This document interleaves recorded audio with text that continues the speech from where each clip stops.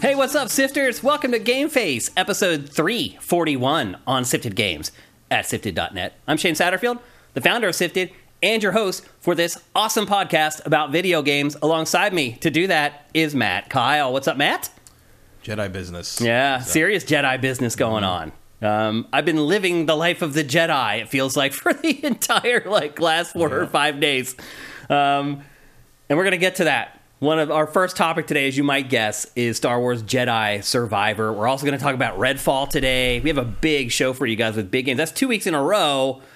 But before we get going, I do have some housekeeping that may put a little bit of curveball in the next week or two. So I mentioned last week, and now I'm bringing it up again because it's here, that next Tuesday, a week from this moment right now, I will be having surgery.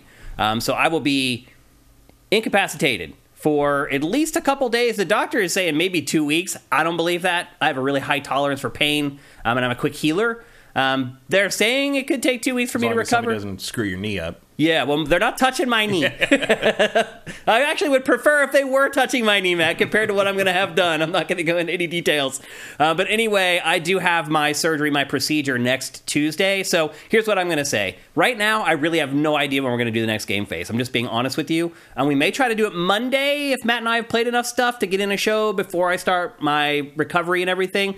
If we don't, I can't really tell you. So what I am going to say is you should follow Sifted on Twitter at Sifted Games, and that's where we'll announce anything. If you're someone who's on our site every day, you'll know. I'll message that all over the site. But for those of you who don't go to the site, and you're making a mistake if you don't, those of you who don't go to the site, just keep an eye on our Twitter, and we'll let you know. And it really does suck. The timing is so terrible because Zelda is coming out.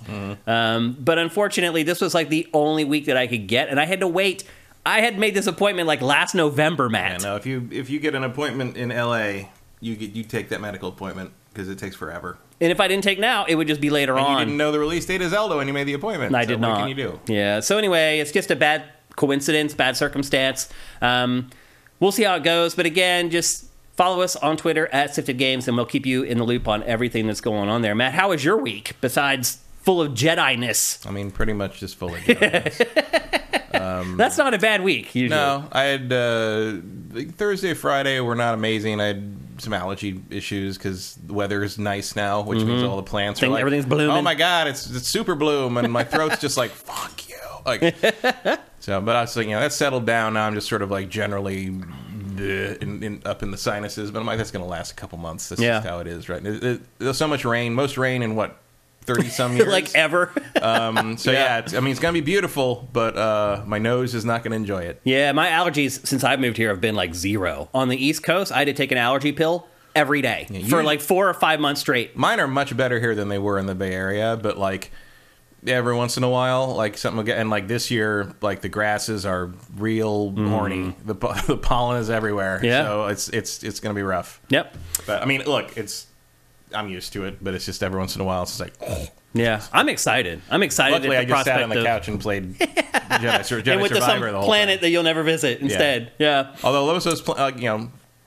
I'd like to go to Jeddah. I bet there's not a lot of pollen on Jeddah. I just feel like there's probably probably not. Yeah. Yep. Let's see what else we got for you guys. We got a bunch of housekeeping, but not as much as we've had the last few weeks. Not as many smaller stories from this week. The first one was we finally got to see gameplay of Armored Core 6, Matt.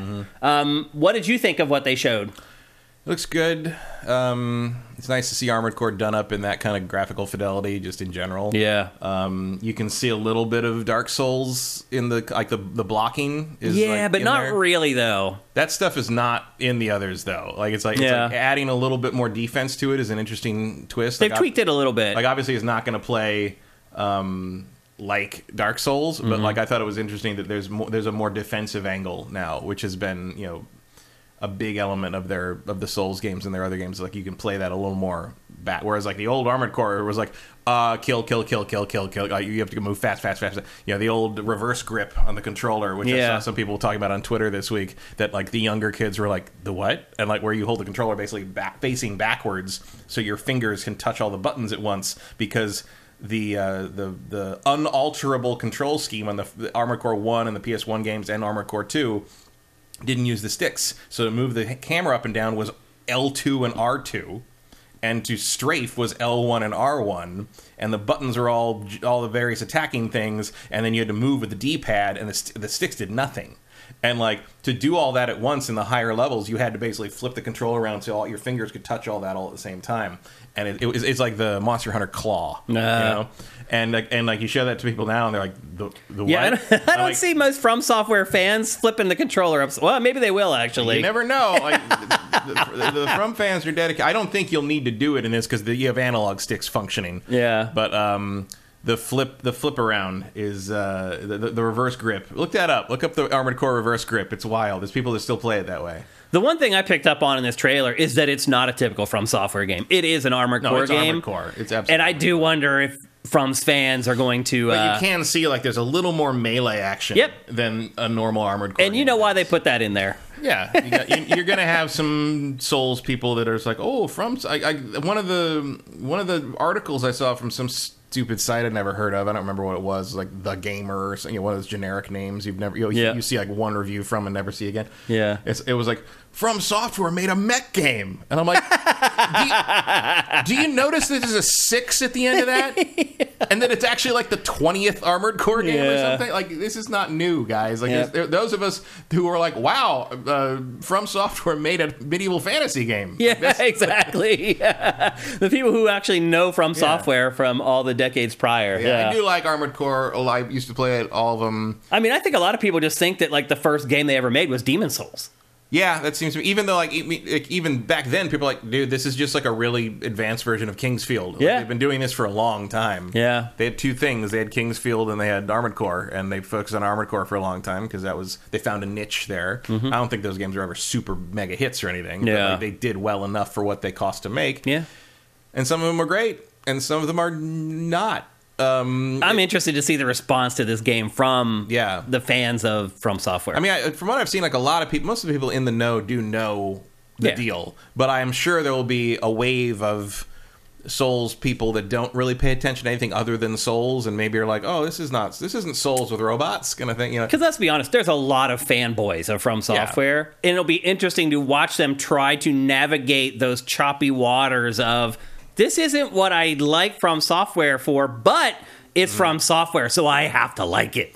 Yeah, it's going to be an interesting thing. Also, it depends. Like, I mean, Armored Core has varied wildly in quality. I'm a little surprised. Like, I wonder if we might get like collections or something because they're so hard to get now. Like, they're very hard to find. Some of them are not worth playing again. I would say the best one is For Answer, which I think was an Armored Core 3 or 4. That PS2, I think. I think it was one more up, but I'm not sure. The last one was Armored Core 5 Victory or something like that. That was PlayStation 3. Yeah, correct? that was PS3. Yeah. I think it was. Yeah, it might have been PS2. For Answer is the best one, I think. I think that's PS2 if I remember correctly. I want to say that was a spin-off of Armored Core 3, but it might have been because 4 was also on the 360 and the PS3, I think. Yeah. It was weird. What a weird... An awakening day is coming for the From Software fans. I have all those games except like the weird PSP one or whatever. And I can't remember. I don't think I've ever even opened Armored Core, the 5. I've only played 2 Armored Core games before. So yeah, I played all of them except the last one. Like I played 5. I know exactly what they are, but though. I didn't play 5... Whatever, 5 Victory, 5... They're also not easy, by the way. No, so if that's one thing you like about hard. From Software games, you're probably going to get a challenge. Although I will say, For Answer is probably the easiest one. Which is why most people liked it the most. So if you're like, I want to play an Armored Core game, like, go find For Answer. Armored Core 4. Oh, yeah, 4, because it's 4. For Answer. Yeah, because that's... That makes too much sense. Yeah.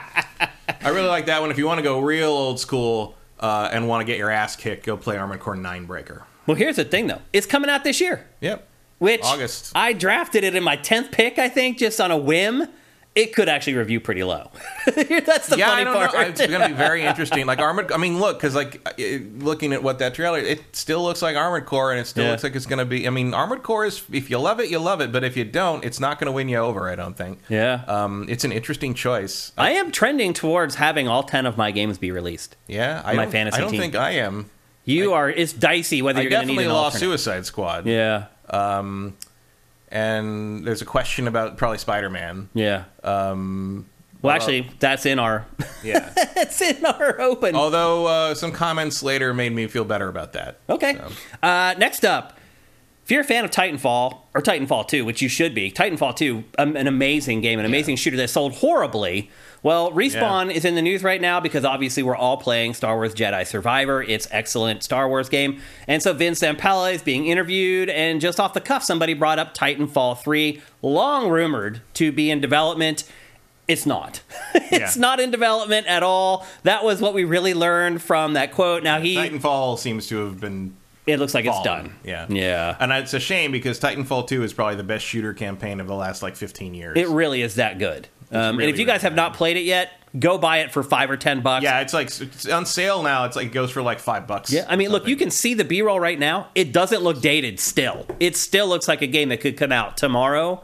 So if you haven't played Titanfall 2, highly recommend it. And some of the stuff that goes on in it and the thing, you don't know where that story's going. Yeah. I promise. It's real good. Yep.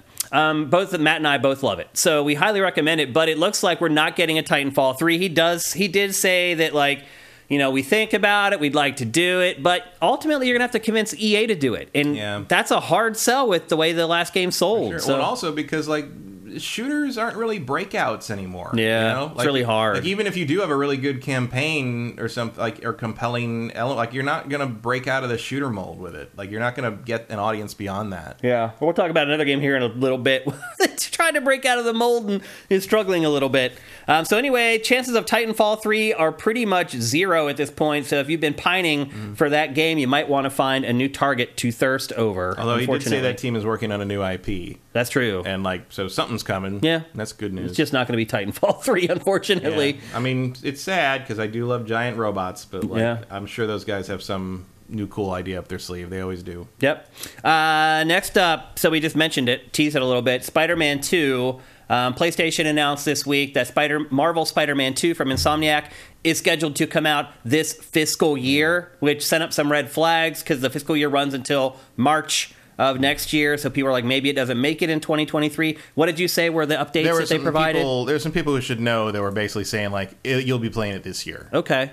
So when you say people who should know, were developers and Insomniac? Or not developers, but people who claim to have talked to them. Okay. The target seems to be this year. Before Christmas. Okay.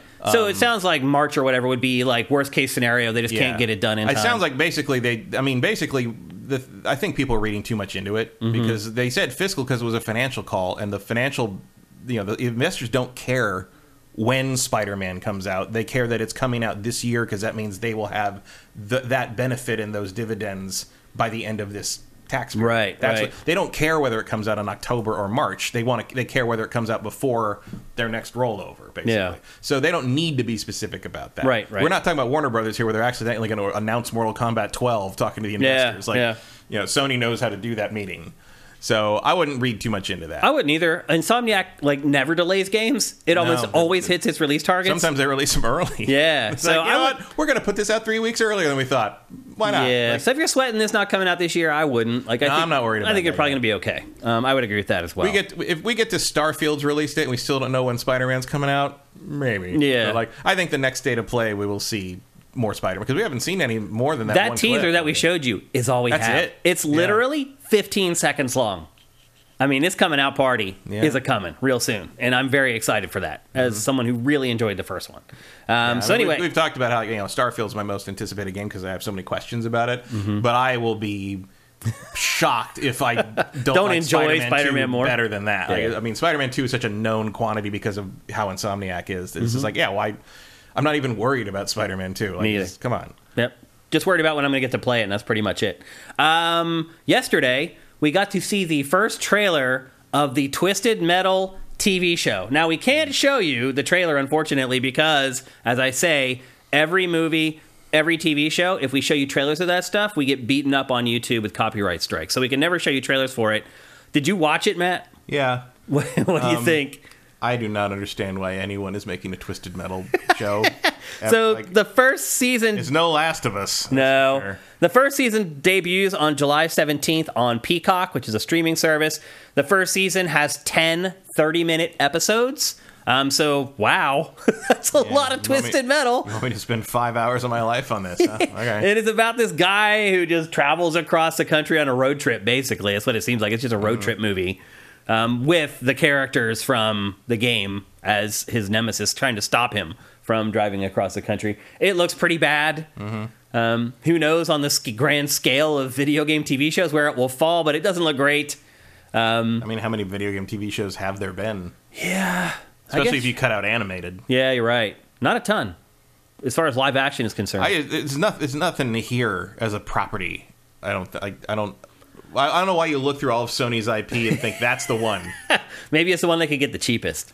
Maybe, but it can't be the one that was going to be cost the least to produce. Yeah, like this. I mean, it looked like it has a decent budget. Yeah, it doesn't look like they cheaped on it. It just looks dumb because it's Twisted Metal. Paramount trying to become sort of the streaming home for video game TV shows after Halo and now this. Yeah.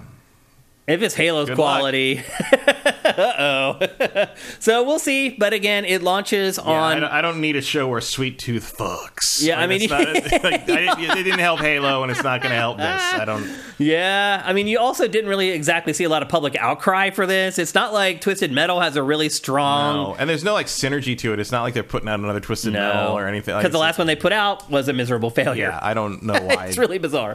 Next up... Honkai Star Rail. Some of you guys are probably thirsty for that game. It just came out. I wanted to play it before today to get it in today's show. Unfortunately, that did not happen. So, look, we do understand that Honkai Star Rail is on the cusp of becoming this big thing. These Asian free-to-play RPGs, just for whatever reason, people just keep jumping on them. Because they're free.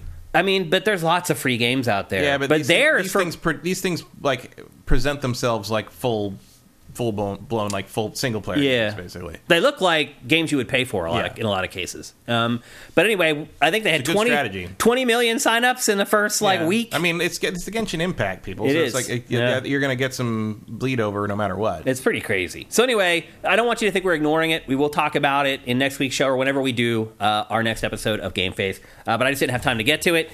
And then a final piece of housekeeping. This was the biggest surprise to me of the entire week.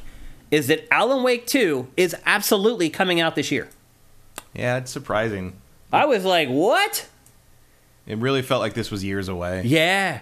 They said all along it was coming in 2023. And we just were like, no way. We just blew it off and like, you're crazy. There's no way that's good. And it is. It's actually absolutely happening. Also, Remedy said that the Max Payne remake and Control 2 are just getting out of pre-production and are about to go into full production. So both of those games are well on their way for delivery. But this is the one that's closest and probably the one that, in all honesty, draws the most interest of those three, I would argue. Yeah, I mean, Control 2 has got some cachet, but people have been curious about this forever. Yeah, and as of right now, it looks like it's coming in Q4, so we'll have another big game. He looks uncomfortably like Jared Leto. He really does. I'm just like... I mean, sometimes I just assume it is him. Yeah, maybe it is. I don't know. He could probably sue them for using his likeness. Or is that close. In it, and we just we just don't know. Yeah. I mean, the man did dress up as a cat yesterday. Yeah, that's true. You never know. Jared's up for anything. So anyway, there is the housekeeping for episode 341. Let's check out you guys and see what y'all are up to before we get going into the show proper. Peacock is NBC. I know that. Yeah. I think everybody knows that. Darmis, thank you for Twitch Prime. Appreciate it. Luna is here. That's right. She makes her appearance at the beginning of the show and then she disappears. Yeah. Thankfully for you can't smell her. Yeah. She likes to use the litter box right before she comes in for the show. And it's just like, and she sits with her butt facing me. So I'm just like, oh, great. No one's complained about the lack of smell-o-vision so far. No, definitely don't. One Super Master Gamer, thank you for Twitch Prime. That's awesome. Mike's Q, thank you for Twitch Prime, and he has a question. Did you see that Tears of the Kingdom leaked early and the frame rate is hardware locked to 20 frames? But I did not see that. Woof. I did not. By the way, anyone in chat who puts any spoilers in our chat for Tears of the Kingdom, you're going to get banned. So if you think you're funny, you think you're cool, even if you're making up stuff, don't put it in there. Don't put any of the spoilers for the game. Especially because anything you make up is probably going to be better than what's in the game. Yeah, we will ban you if you put any spoilers for the game in our chat. That's just the way it is. We protect our users here. So I did not hear that the hardware was locked to 20 frames per second because I ignored and tried to avoid all the spoilers. And that is really disappointing to hear. Yep. But not surprising. Not surprising. In the least. I mean, the last game, it dipped to 20 all the time. Yeah. And if they're trying to make it better, make it look better, and be, a better looking game in general, it's going to slow down the frame rate. So I'm not that surprised, but I am disappointed. It's on Game Pass too. I'm not sure what Vincent's talking about there. Definitely not Spider-Man, that's for sure. Armored Core? Is Armored Core on Game Pass? I don't know. Chromehound's greater than Armored Core. Answer? Maybe 4 Answer is on PlayStation Now or something? Oh, okay. I don't know. Chromehound's greater than Armored Core. That's a tough comparison. They're not. They're the same, but they're not. Yeah. Very different games. I did play a lot of Chromehounds though back in the day when it came out. Chromehounds was good. Its network stuff was really interesting and really revolutionary cool. for the time. It really was. Yep. Toast9, thank you for Twitch Prime, 26 months. I appreciate it. We need it. AJ the Legend Watson, thank you. Get Up Kid 1284, thank you. MHG and Morton Joe, thank you for subbing to Sifted Games on Twitch. AJ the Legend Watson, thank you for gifting tier 1 subs to people who showed up. El Guapo, thank you for the kind words for my recovery. I really appreciate that. I just want you guys to know this isn't like a life or death situation here. Like, I think maybe like 1/100th of 1% of people ever die from what I'm about to have done. So don't worry, I'm going to in any danger of passing away or anything, unless something crazy happens. That would have to be a pretty big error. It really would be, and I would be rich. And then GameFace, like maybe if a truck drives to the OR or something, that would be. Yeah, I would be rich, and Sifted would turn into a juggernaut overnight, but. Not worth it. Still not worth it. Erebus Jones and J Reed Vic 7, thank you for Twitch Prime. You guys are awesome. The Big Smoke 82, thank you. And I think that's it. Ultimate Villain, thank you for Twitch Prime. And the Wampler 13. And that's it. Okay. I think we're just about ready, Matt. This is going to be an awesome episode of GameFace. We have 2 amazing games right off the top, and the rest of the topics in this show are great too. But before we get to that, it's time to hear a word from... Titanfall 2 is on Game Pass. That's gotcha. Okay. And Plus. Okay. Before we get to that, though, it's time to hear a word from our awesome sponsor. LS Cream is a fine cream liqueur created by fellow gamer and sifter Stevens Charles.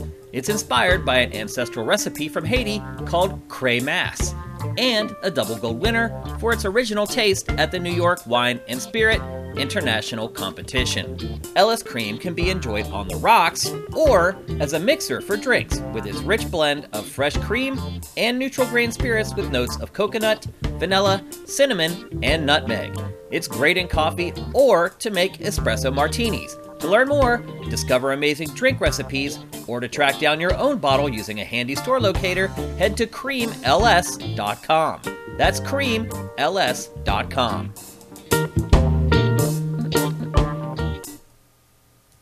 One thing I forget to say, and I have not said since our sponsorship started with LS Cream, is that all those drinks that you see in the ad, you can go to creamls.com and the recipes for those drinks are there. So I always watch that ad and I get thirsty watching it, but if you really want to make those drinks, you absolutely can. Go to creamls.com. There's not just that there. You can learn about the product. This is a recipe from his family called Cray Mass. He had to teach me how to say that. I did not know how. But anyway, this is an ancestral recipe that comes from his family. It's way better than Bailey's. Go to creamls.com. There's a store locator there. You can find out how to buy it. Buy it. Use the recipes. Make some awesome drinks. And watch GameFace while you're drinking them. Okay. And with that, it is time to kick off GameFace 341 proper. We're going to kick things off with undoubtedly the biggest release of the week, and that is Star Wars Jedi Survivor. Before we get going, though, Matt, you have something very special that you want to share with everybody, right? Oh, yeah. I forgot I ordered this, but it's the collector's edition of Jedi Survivor. I got to watch out because Luna left a little butt residue there. You don't want to ruin the box. Just did that and left. That's how they roll. So Matt got is this $300? Is that right? It's $300. I have to look it up. I forgot I ordered this, and all of a sudden, like last week, it's like, shipped now. It's a limited run games thing. It's like, it just shipped. And I'm like, All right. Did I do that? That sounds like me. That sounds like something I would have done. Because normally I don't care about the limited edition stuff because I don't need any more statues of garbage. But, like, this comes with a lightsaber. And not just a lightsaber. That thing weighs probably 8 pounds. Oh, yeah. It's a real heavy one. It's no joke. It's not... Unfortunately, yesterday they announced they're putting out a bigger one with the full extra handle and double blade as part of the Star Wars month celebration. So I'm gonna have to get that too. But I didn't know about that one. That didn't exist yet when we did this. And then under here is the game and a metal case. And your certificate of authenticity. Certificate, yeah. It's like number 4,000 something out of 5,000. Apparently, I barely got in there. Yeah. Yeah, it's a hefty boy, and. So the saber part didn't come with it, right? No, the blade I already had from. Of course, they did. So, Is it not working? Nah, it's just not. I unscrewed it by accident a little bit there. There we go. There we go. So they're making these lightsaber handles now that just fit the de facto blades. Yeah, they're all standard now. So like that was smart. So there's these are the standard ones you get at Disneyland, and then there's like the Elite FX ones, which are like special. Those are the highest end ones. Those each come with a specific blade for their saber, which is the length of the blade for that particular saber. Oh. And they've even started labeling them now. They say like Darth Vader, Obi-Wan Kenobi on the side of the blade because they all come out. So I got like 10 like loose blades like laid up against the corner of the wall, and you can't tell which one's which. Unless they have names the name. So I actually got to take the ones that don't have the names and write the names in like silver Sharpie on them. Wow. So I know which ones they are because there's too many. But this is one of the standard length blades you get from... Oh, it even makes a noise when you take the blade out. Yeah. Oh, wow. That's pretty sweet, dude. So, yeah. And what kind of gas is in that tube that makes it go up the tube as it lights up? It's an LED. Oh, it's just an LED. Yeah. Interesting. It's a progressively lit strip. Oh, it's a strip in there. And they just fog the... Oh, now I can see it. Interesting. Okay. That's pretty cool. And they fog it so you can't see the LEDs. Yeah, exactly. That's pretty sweet. So $300. It can be yours. Was it worth it? Well, yeah. I mean, it's a good version of this. It's better than the one they had before, which had the ripped up bottom, which I didn't like. Yeah. So this is like his fixed version. Unfortunately, the new one coming like next week is better. It's the big version. It has the double saber. The other blade comes out of the bottom. It looks like it might separate. It's hard to tell. And it changes color. It has like 5 different colors. Oh, wow. So you can customize it the way you do in the game. As we say on here, or at least we've been saying it a lot lately, if you want to buy game stuff that will increase in value, it's not games anymore, people. It's stuff like this. It's limited edition stuff for games. It's limited edition consoles, like the new Zelda Switch OLED. If you buy that and keep it unopened, that'll increase in value a lot over time. Stuff like this increases in value a lot over time. It's not really buying games anymore, unfortunately. So just something to keep in mind. But now, Matt, it's time to talk about the game proper. Star Wars Jedi Survivor, the follow-up to Respawn's excellent Metroidvania. From only just 3 years ago. We don't get sequels this quick anymore. It's very rare that we get stuff this fast. Which might explain why it came in so hot. Yeah. Like it's... 150 gigs of Star Wars, Matt. Which I think will slowly reduce. Yeah, as they compress the textures and all that other stuff.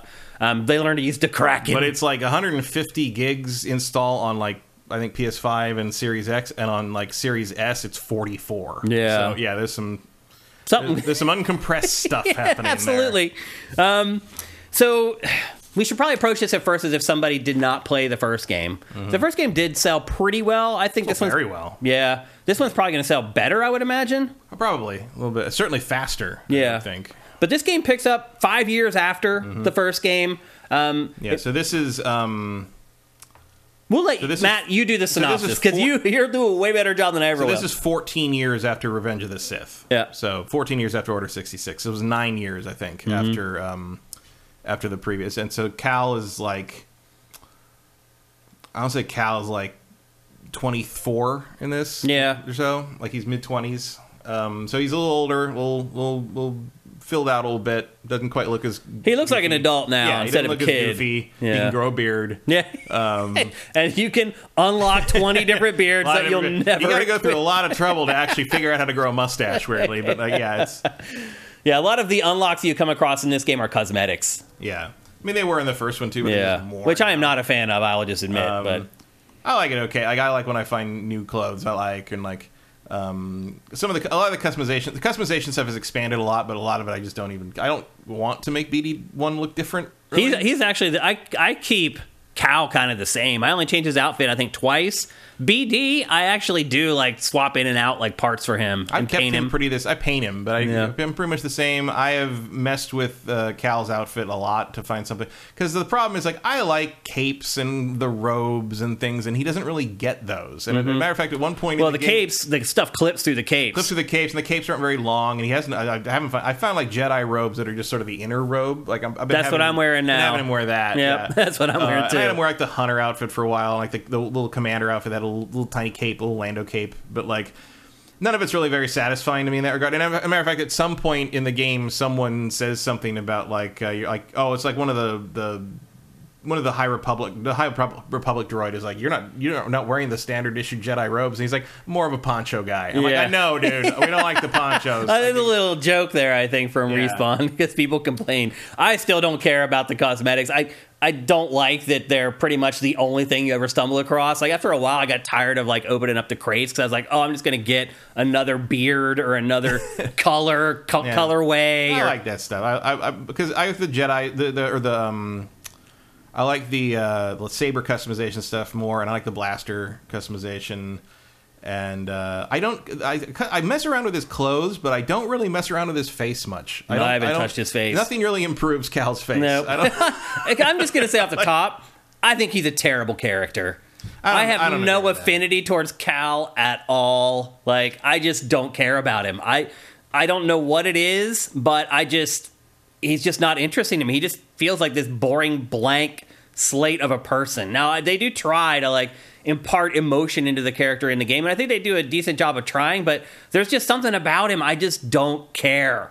No, I like him in this more than the first one. I'd agree with that, for sure. He's better. And I think a lot of Cal's, appeal's not the right word, but like his relationship with BD1 and his treatment of droids as real people goes a long way with me, because I'd agree. That's something that I always think is interesting about Star Wars that they kind of refuse to explore, is the fact that like it's their pets, basically. No, it's a sentient slave race. No. Is what droids are. Like, a BD1 is like a dog, obviously. There's like like that kind of thing. But like these are real thinking creatures that clearly have. I think they've done a good job with that in a lot of the Disney stuff too that's been on Disney Plus. Sort of, but humanizing the droids. Oh, humanizing them for sure. But it's like in Andor, that one droid who like mourns for that one character when they die. Yeah, I'm like, how do you have this scene and still have scenes of them being like disintegrated and like at some point Star Wars has to address the fact that the main character of the original trilogy had two slaves. Yeah, I mean that's really what it comes down to. Like, but they are machines. So, but with AI now, the lines are getting blurred for sure. Well, I think you have in the Star Wars universe, I think you have a very kind of solid out there, which is like in a universe where the Force exists, surrounded by and created by all living things. It would actually make some sense to consider a droid, which does not have any connection to the Force, to be definitively a non-living thing. Right. But then you get into questions about like what defines consciousness or whatever. But like Star Wars seems to have, as a society, decided already that droids don't count. Yeah, they're not sentient, and they. And it's like you can say, oh well, the Force kind of fell out of favor in the Imperial era. Yeah, but the Imperials were also enslaving like other aliens that weren't human. So it's like clearly the Empire doesn't care about consistency there. It's a fascist like galactic like dictatorship. But there's something to be explored there, and I always wonder if the makers of Star Wars will ever have the balls to try it. Yeah, probably not. But I like when you see little glimpses of characters like Cal who treat the droids as just as real as the other characters in the game. Like, I love that every time he meets a new person in this game, he introduces himself and BD1. He does, yeah. Like, I really... And so... Well, actually, most people he runs into are like, BD1! Yeah. They're more excited to see the droid than they are him. Oh, no, who can blame him? I mean, when the original crew gets back together, everyone's like, it's like, BD1! And then he's like jumping around, and everyone's like, oh, hey, Cal. Yeah. The other thing with I Cal... feel the same way, I'll be honest with you. I like BD1 a lot more than Cal. I don't disagree that Cal is not a tremendously compelling character, but I do think there's an improvement here, and I kind of understand his journey better here. Like, it's something I can identify with a little more on this. The supporting cast definitely takes you a long way. Marin's great in this. I'm glad she gets a lot more screen time than the first game, and you get to see more about her. Some of the new characters are great. The impenetrably Scottish fishing banana slug in the deep sea diving suit is amazing. Like, there's a bunch of cool stuff in there, and as we've talked. I mean, about, Cal is probably my least favorite character in the game. Yeah, I mean, I like some of the villains less, but like just because they're only on screen for like 5 minutes. Yeah. Like the main villain is just an obnoxious twit, but I mean, it's supposed to be. I mean, obviously, you don't have You're to. Supposed like to hate him. Yeah. You don't spend a lot of time with him. Yep. But like, it's cool. Like, I will say the other thing, you probably maybe don't know what this is, but as a Californian, one of the problems with Cal is that the name Cal just makes me think of Cal Worthington, who was a used car lot owner in Southern California who ran commercials all up and down the state when I was growing up for like, here's Cal Worthington and his dog Spot. And it's like, really? If you want a better car, I am not aware of him at all. If you want to get a truck, go see Cal. Like, it just, I mean, it's in my head forever. So when I see him, it's like, here's Cal Kestis and his droid Spot. Like that's the only thing I think. If you want to use the Force, go see Cal. Like, it's like. Go look on YouTube. Look up Cal Worthington and watch those commercials, because those played every fucking commercial break like in the afternoon. Better Call Saul. Yes, exactly. I guarantee you, Better Call Saul is a part reference some of that. to him. Yeah. And because Cal Worthington and his dog Spot, every commercial would be his dog Spot, but the dog Spot was another exotic, like a lion or a kangaroo. Well, he even did the really terrible commercials. Yeah, exactly. Yeah. That's a reference to. I guarantee sure. you. If you grew up in California in the 70s and 80s, you saw Cal Worthington every single commercial break, and that's all I think about with him. Because I'm like, if I was working on this game, I would not have been able to resist like a little Easter egg where there's a little ad like with the Cal Worthington song, but it's Cal trying to get like younglings to come train with him as Jedi. Like that would be the thing, or selling speeders or something. Yeah. Like it's right there. That's a thing, very regional thing. I'm sorry. It's like, when you tell stories about Amish stuff.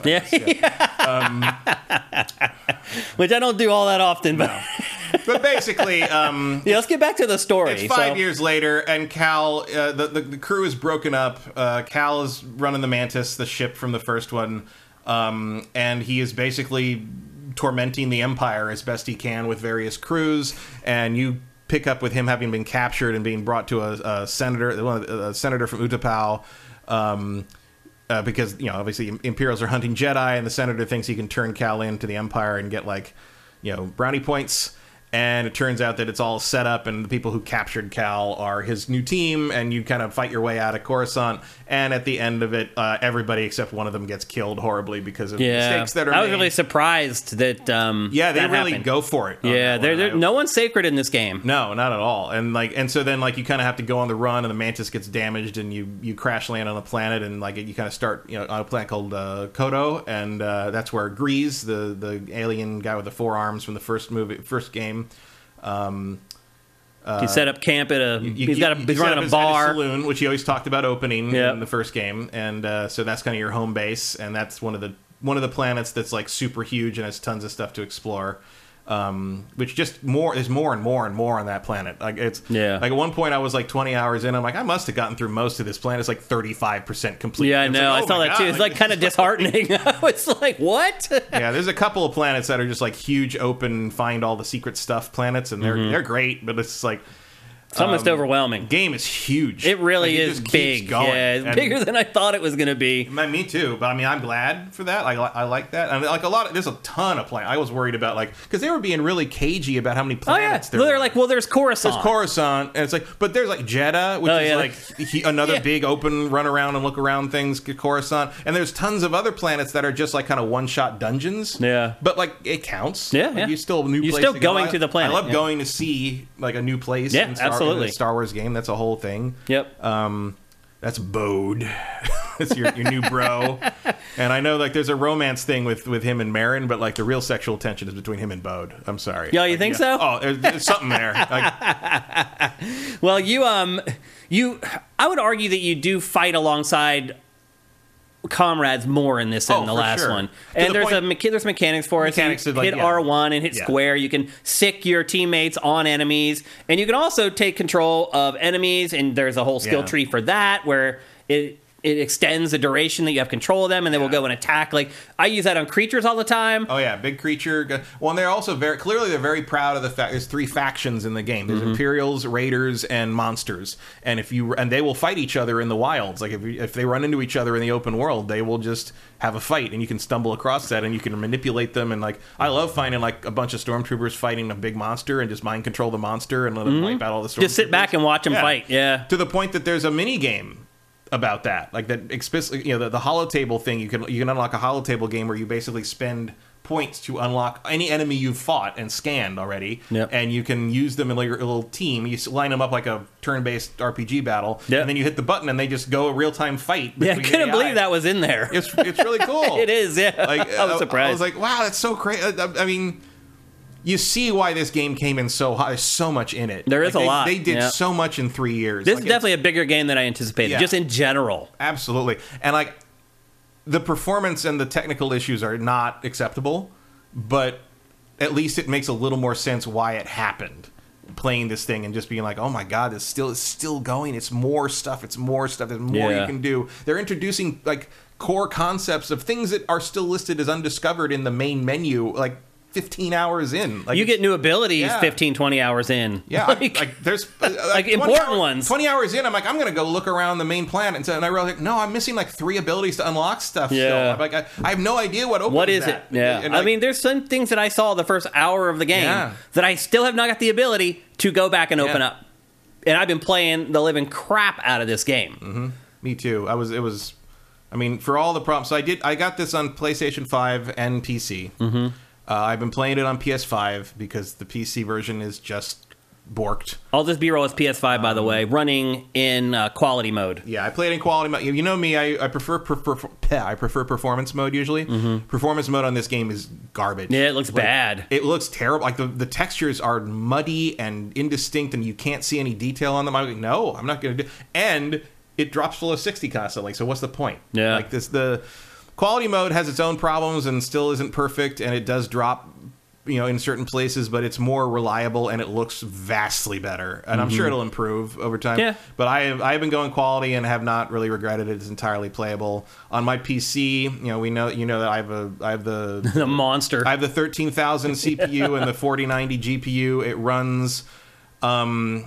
It's weird. It runs like, if he's just standing still, it runs at like 70. Oh, hey, look, another pair of pants. Commander pants. It's so disheartening when you're opening up this stuff and it's just like garbage. But I like those pants, actually. I wore those pants for a while. Thank God there's fast travel. Finally, there's fast travel. Yeah, you can fast travel pretty much all. It starts everywhere, all over the place. The third meditation point. Like, you never need to go walk anywhere you want to go if you have already been. Even with the ship too. Like, you just basically like, you don't really travel to any of the planets. It's really just a warp. Yeah, there's always a fun conversation. And And for some reason, you still have to sit down. Yep. Before you land, he always makes you sit down. We're coming in. I'm like, well, so what? There's inertial dampers on this thing. I'm going to stand, jerk.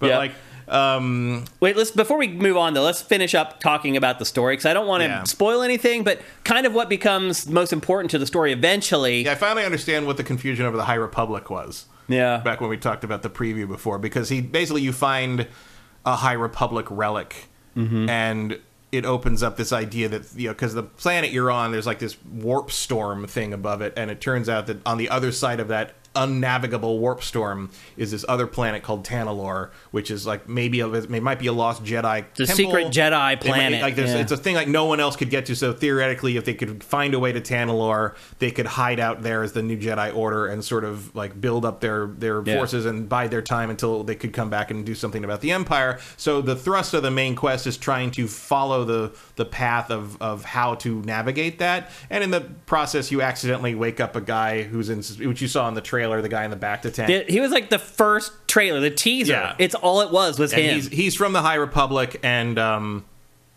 let's not spoil anything. Not entirely stable. Yes, that's a good way to put it. Let's not say much about him, but there's a lot of stuff going on. That's really the crux of the plot. So you get the team back together pretty quickly in this. Like all the people that you worked with in the prior game, you get them all in a room together, not too far into the game. It's fairly. It takes a little while. The main quest, it's pretty early in. Then they even comment on it. They're like, "Look, we're all in the same." Yeah, they even make a joke. Room. It's just like, okay, great. But that's not the crux of the plot. Gardening. There's gardening in this game. You want to tell me the one thing I didn't think was going to be in this game? A rooftop garden. We actually knew that, though. When we previewed the game months ago, that was one of the things that we talked about. It's more extensive. Like everything in this game is more extensive than I thought it would be. Because you go out and you collect seeds and you grow them, and then eventually you find this guy out in the world who comes to tend the garden for you. Yep. And you get like gardening bonus abilities. Yeah. So it's like... And you can see the mounts. We've already shown you 2 different mounts. As it turns out, the gliding thing is just this context sensitive, and that's kind of absurd, honestly. That you have this bat thing that just sits there and waits for you to come over, and then he flies you from one butte to the next. They all really like you. They're just hanging out in case you need a ride. And some of them won't go certain level. There was one where I'm like, oh, I want to see what's down there because I'm flying over an interesting thing, and every time I drop, it was just far enough that I die. Yeah. And I had to get to a different bat that flew lower. I'm like, fly lower, bat. It wouldn't fly lower. There's definitely some gamey stuff. They're basically a different take on the zip lines. Yeah. That's all they are, really. And every once in a while... You have a little bit of control over Every once in a while, you got to do a thing where you got to unlock, heat vents to let them, pop back up to get to where you go. That's all there is to it. They're not. You do not get a flying mount. You can't just use them wherever you want to, which sucks. There's lots of times in this where I'm way up high, and I would love to have a glider to just glide down to the ground. Yeah, splitting my time between this and Horizon Forbidden West, that's the one thing that I keep, I keep, when I go back to Horizon, I forget she can't double jump, and when I go back to this, I forget that he can't glide. Yeah. Those are the 2 things that mess me up. So you're seeing here, I'm using my ally's powers there. So she has the ability to tie enemies down to the ground. So if you hold R1 on a PlayStation and then hit X, and if you're facing the enemy, she will use almost like a Spider-Man ability to trap enemies to the ground. And each ally has their own sort of special abilities that you can use. As you can see, she just also fights alongside you and helps you do damage. But I do love that you can just go up and fight like a Scout Walker whenever you want. That they're a regular enemy. I was afraid at first, but by the time I got to this point in the game, Matt, I was just walking through the game, man. Here's the hardly anything could kill me. Even with Polygon's review and a few others, I think this game is absolutely easier than the first one. I think so too. And I just, in terms of combat, at least, I read one review where the person was like, "It's too hard." Yeah, I would have liked it, but it's too hard. And I was like, Polygon, I expected this hard. It's not. It's not. It really isn't. You have so many tools, and he literally is still fully upgraded from the first game. Yeah, and you just add to that. There's one optional boss that I couldn't beat. And that's it. Everything else has been basically a walkover. And after 12 hours into the game, I was just devastated. Oh, he's a beast. Yeah, and it's great. I mean, I love it. And also, having just finished the first game again to replay it in preparation for this, the parry window on standard difficulty is almost 3/4 of a second wider than the first game. I actually ended up choosing an option in this that cut my window down. Oh, the perk. Yeah. It lowers that, but it does more stamina damage. Yeah. That's a good one. Because it basically lowers the parry window to the standard parry window from the first game. Right. So, it's entirely doable, and it's a good bonus. Yeah. The perk system, another thing that we... Yeah. So when you go... So much stuff. Yeah, when you sit down at a meditation point, there's so much you can do. You can use your skill points that you've earned. You can set up your perks. Now, initially, you have 3 perk slots. Yeah. I eventually did something out in the world that got me a 4th slot. Yeah, you can get... There's about several different ways to get more perk slots. But it takes forever to get perks in this game. Yeah. I had my first perk for probably 6 hours before I got my second perk. Yeah, the perks tend to be rewards for optional areas, and a lot of those optional areas are places you can only get when you have other abilities you've gotten going through the main story. Yeah, you won't find them on your own. I will say, one thing I do like is all the abilities that will help you get places and unlock locations, they are all gotten through the main story. Mm-hmm. You can't miss them, and they're not I didn't do this random side quest, so I didn't get this one ability, which is why I haven't been able to open this kind of door for 40 hours. It's not, as long as you're playing, if you can't figure out how to get through something, play the main quest for all, and you'll probably get that ability soon. Yeah. So I do like that. The skill trees in this are insane. There's so many. Yeah, much better. There's 10... skill trees? There's 5 stances and 3 force ones and 3 survival ones, I think. So that sounds right. So more than 11? 10. Yeah. There's a lot. And I'll be honest with you, when I first started playing it, all I kept putting my skill points in was just health and stems. Yeah, I put a lot in survival. I got like one or two. My stances are single saber and twin sabers. They're all pretty good. Like double saber is so improved in this. Yeah. It's not even funny. I mean, it was always... I enjoyed messing around with all the stances, honestly. Yeah. But I did stick with, like, the pole for the most part. Like, because... Yeah, double saber is really good. Because you use it, if you use, like, the force power with it, it just wrecks shop. Like, it's crowd control. It made the game so easy, Cal is way better, both because of the upgrades he has from the first game and the upgrades you can get in this. Cal's way better handling groups. Yeah. It's like there's a bonus area where you fight 150 battle droids, like, from the prequels. Yeah. And, like, I think I got touched, like, twice the whole time. Like, you can wreck people in this game, and there are amazing. impromptu horde modes that you come really across that you just find this thing and then you activate it and you just get transported to this horde mode arena battle, basically. And they're easy, too. Like, I managed to walk through all of those, I really found very little resistance in this game. From the combat, I think the combat, they really worked on it and really made it that was better. A great caveat you just shared there, Matt, because you're right. There's other parts of the game that are... There's other elements that I'm like... Yeah, the game's not perfect. No. It has some issues. The biggest issue that I have generally is that it doesn't follow a lot of the typical design philosophies, where you introduce something...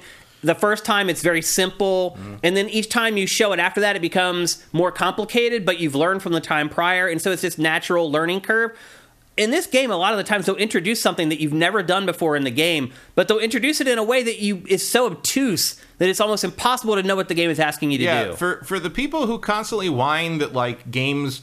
spoon feed you too much, this game does not. No, it doesn't tell you half the shit you can do. I've spent a lot of time in this game. Okay, I finished that objective. Now what? Yeah, I've spent a fair amount of time being like, what do you want me to do? Where do I go? Even in the very beginning on Coruscant, there's a couple places where I'm like, where do you want me? Exactly. And I'd accidentally find it was like an optional area which ended with like a bonus thing or a force echo. I'm like, okay, now I don't know where you want me to go. Yeah. And it turned out I had to jump on this thing, and it was a climbable texture like way up here, and I had no idea it was there. And it's like, that happens a lot in this game. It does, yeah. And you finish an objective, and you're like, I have no idea where to go next or what to do next. And there's, like, even the little cues of, like, okay, so, like, the horizontal lines mean you can run on the thing. Okay, I see that, but how do you want me to get up there? Mm-hmm. And there's places where, like, later on, they started introducing things like jumping from certain climbable elements onto a very small running area, and then jump to that through a flagpole, and then over, like one of the slidey thing.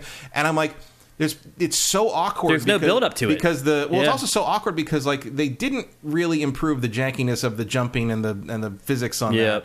And there's moments where I'm like, am I doing it wrong? Is there supposed to be an intermediate step? I second guess myself so many times playing this game, and I would wander off. So I'd get stuck, and I'd be like, okay, I've tried everything. This can't be what they want me to do. I'd wander off and spend 20 or 30 minutes trying everything else and come back and be like, no, this is it. And then you try it again, the same thing, and then it works. Yeah, I definitely had a couple times where I'm like, why can't I make that jump? And I looked around, and I tried it again, and I just made it. And you made it. And I don't know what the difference was. And that is infuriating. Yeah. Like, you will burn time through that. I'll be honest with you, Matt. After I got to like the 20-hour mark, I started getting pissed off about it. And when I started getting to those points, I just stopped like trying to figure it out on my own. And I just started going and watching YouTube videos because I was like, I'm not wasting another 40 minutes on this. And you want to know what I found watching the YouTube videos? Everybody's dealing with the same thing we are. So if you go and watch those YouTube videos, they cut at that same spot where I would be stuck. The video would cut. And then they'd come back after they figured it out and they'd go on with it. So this is a problem that everybody is having playing this game. There's just certain points in it where it just doesn't clearly tell you what it wants you to do, or it hasn't built up your knowledge base or your skill base in such a way that you would expect to do what the game is asking you to do. Well, I don't quite agree with that. I would say it's because like there's things where I'm like, okay, more often than that, once I figure out where it wants me to go, sometimes I just don't know where it wants me to look, you know, and there's no way to indicate that. Yeah. And a couple times I've only figured out where I need to be because I look at the map is actually greatly improved. It is better. Yeah. I've only okay, so you want me to go there, but still not through here. Perfect. Not perfect, but way better. Yeah. Way better. It is. Yeah. But like there's things where I'm like, I'll look at these things and I'll be like, I know what you want me to do.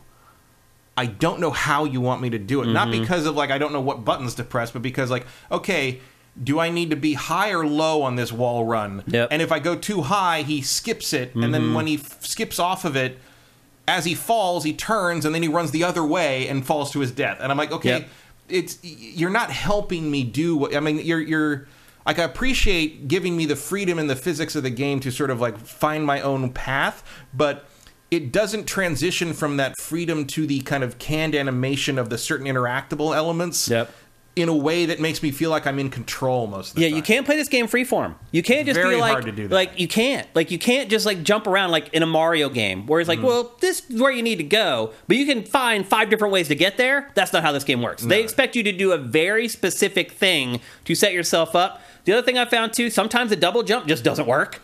Yeah, like, if you're dismounting off of something, like if you're hanging down from, like, a grate and you're shimmying across it and you go to jump off of that, sometimes the double jump just doesn't work. Sometimes the single jump will jump way higher than it's supposed to, and you'll jump over the thing it's supposed to be landing. He'll do, like, the flagpole gymnast jump off of, like, hanging from ceilings and stuff, which makes it very... There are a couple places where they want you to land on, like, pretty narrow, like, platforms or columns, and the jumping is just not built for that. Yeah. He'll slip off or fall off. I have to adjust the camera and you're like, do you want me to double jump there? Do I need to sort of half double... You kind of, like, limit your... It's doable, and usually that stuff is mostly the optional stuff, like the challenges to find extra objects and things. But like, it's still like it's still kind of not game breaking, but you remember you're playing a game that is honestly sort of held together by popsicle sticks and tape at times. Yeah.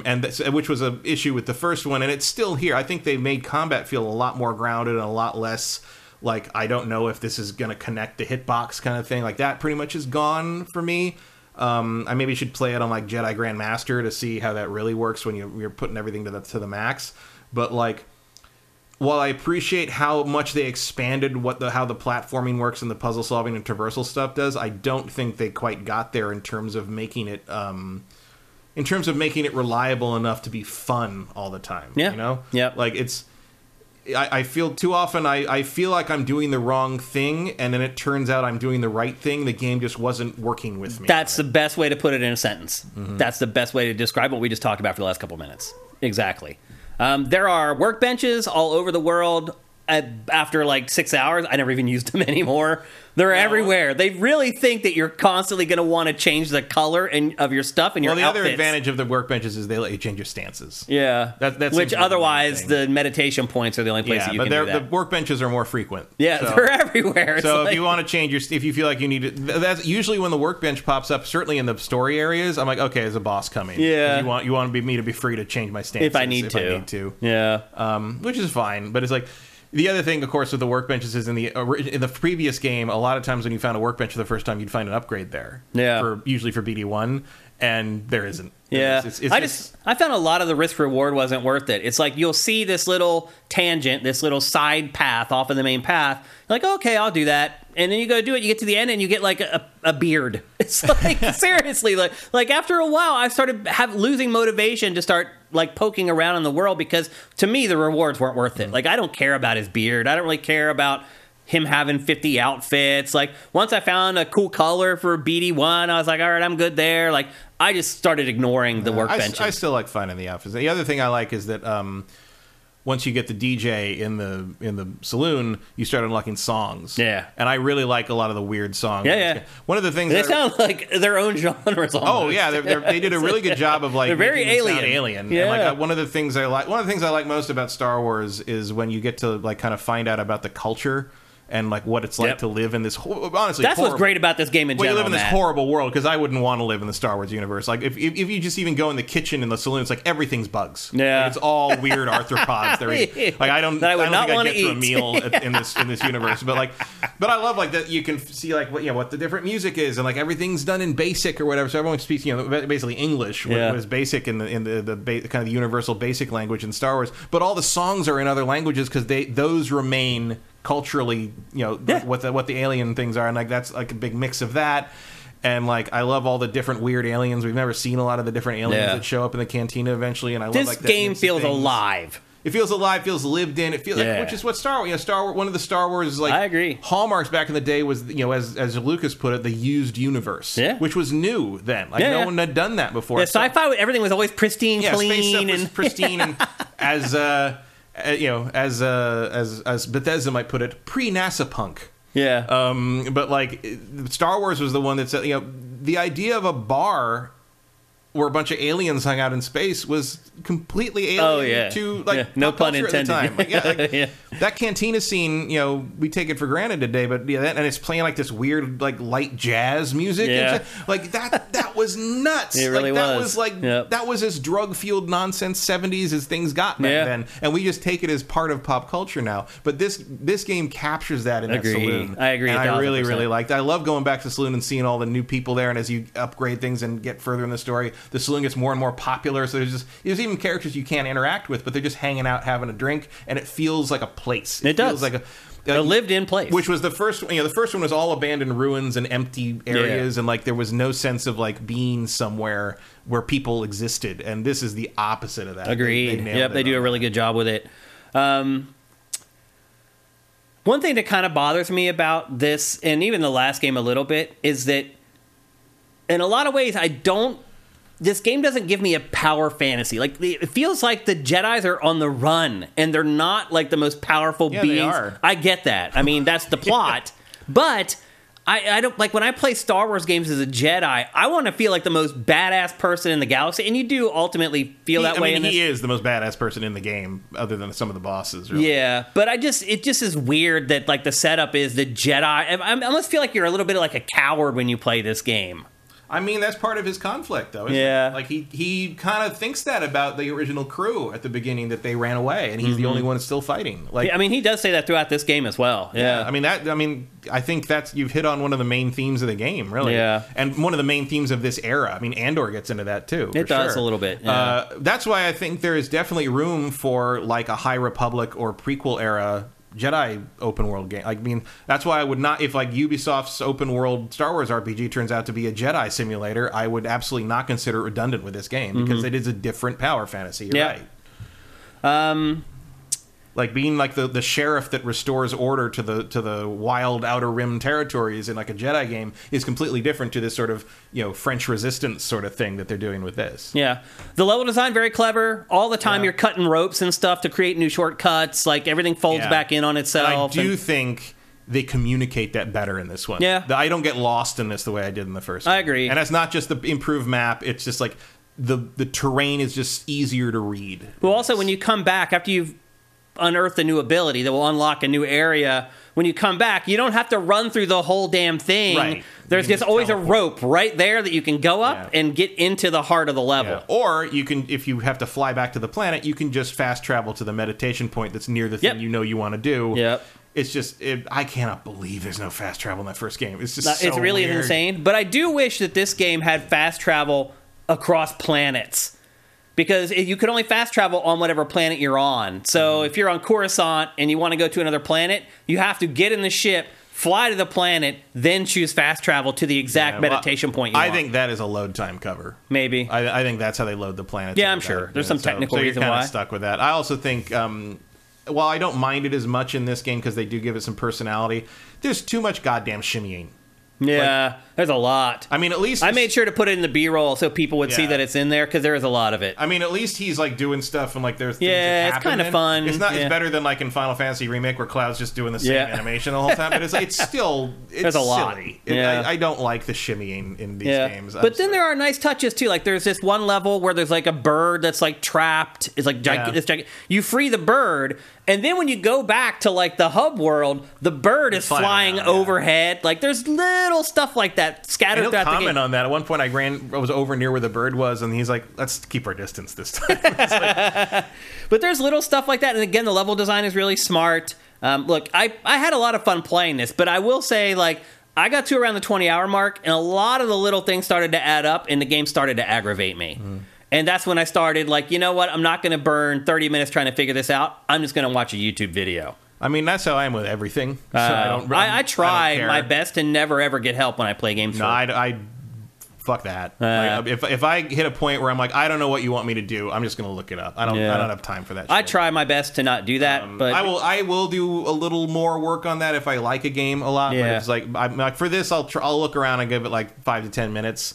But like, for like another game that I don't particularly enjoy, I'm like, I'm not wasting any of my life trying to figure out what stupid things a developer decided to put in some obscure thing.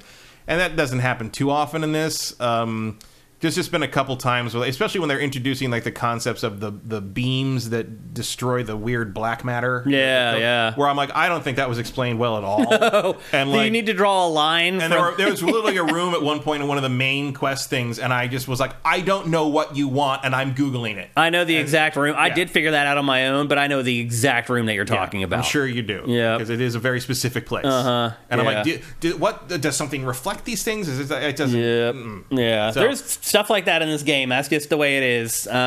But ultimately, I have enjoyed most of my time with it. I will say this, Matt. I think it's a great game. It's just it needs patching. It needs updates. It needs to run smoother. Like I've been, the PC version, I get like a pretty solid. If he's just standing around, I get a pretty solid 70 something frames. But like if he moves around, there's shader issues, and like the Digital Foundry video will show you like there is shader compiling like stutters that happen every time on every piece of hardware the first time you play the game, and if you play that scene again, it's not there. And it's and it has a compiling. It's like loading it into cache. It has a compiling shader screen that lasts like almost a full minute every time you load the game. So I don't know what is happening there. Jeez. There's a lot of weird artifacting in places on the PS5 version. When I rotate the camera too fast, there's white flash I've seen that artifacts. I've seen details drawing in on a lot of that. It's a lot of like Unreal problems. Yeah. Basically. And it just needed more. It needed a little more time in the oven. The performance on PC is not acceptable. Like they're not wrong about that. I would not consider it fully. Digital Foundry skewered it. Oh, they did, and rightly so. And rightly so. It deserves ridiculous. it. Yeah. And they did a patch went up yesterday for PC. It comes out today on console, and it did improve it, but it's still not good enough to me. It's still too stuttery and too weird, and that's on my hardware. And like I'm running the thing, and it's better because at launch it was using like 30% CPU, 30% GPU. Mm-hmm. Now after this patch, it's using 70 something GPU, but it's still only using 35% CPU, and it's clearly very CPU bound. Because if you turn the settings way down, you get the same performance. Weird. It's bizarre. It's like they need to figure out. And they said like this patch wasn't to address with ray tracing on, so theoretically if you take ray tracing off it'll work better. But I'm like, why would I do that? I'm just going to wait till you to do that. Yeah. I will probably play this again when the PC version is working well in like a year. I do wonder if I'm going to go back and continue playing this because there are big games a coming. Yeah, I will actually absolutely finish this. I don't know if I will, Matt. It really started to aggravate me the last few hours I was playing it. But maybe some time away will help because I did plow through this. I mean, I played it pretty much every extra moment I had for like 4 or 5 days straight. Yeah, I mean, I honestly resented going back to other games because I'd rather be playing this. Oh, okay. As a game, it's exceptional. It's probably my favorite thing this year so far. Wow. Okay. That's not for me. Do I expect it to remain that?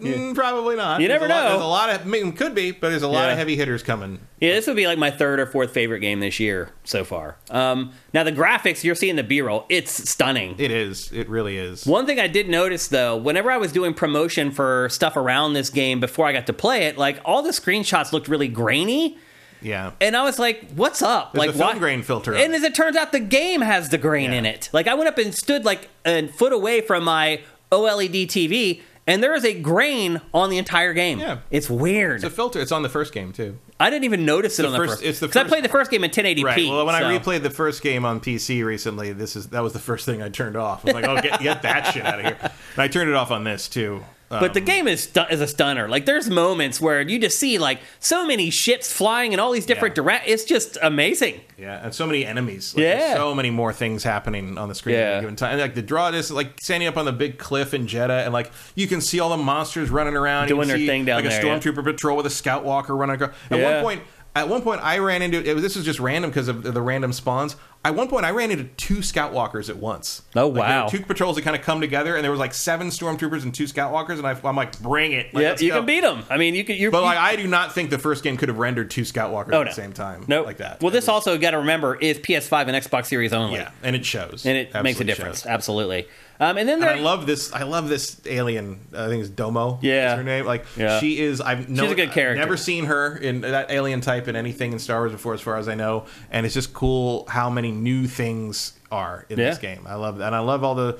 There's all the weird little touches. You look around the decor. There's like, and it leans so hard into the Western thing, which is great because Star Wars is a Western. It is. A lot of people don't realize that, but this game, if you can't pick up on it from this, you're never going to pick up on it. I mean, Han Solo is literally dressed as a gunslinger. I know. Like that's and Mandalorian obviously leaned very hard on the Western thing in the beginning. I mean, he is like an old gunslinger, basically. Yeah, and and that's akin to its source material, which is a lot of Kurosawa movies, but Kurosawa movies were remade into Westerns. Yeah. Like, it's a very similar thing, and like I love that it leans so hard into that because it feels good. It feels very Outer Rim, and then it adds to the contrast of when you go back to Coruscant. It does, and it's a really nice. This game is a nice reminder of like if you've kind of been disillusioned with Star Wars, which I haven't, but like it's like there's so much in this universe. There is. You can do almost anything. It's that's why because it's fantasy. Yeah. It's space opera. It's like you can do anything in this universe. Like people go on about the Star Trek versus Star Wars. They go, well, the Star Destroyer would fight the Enterprise.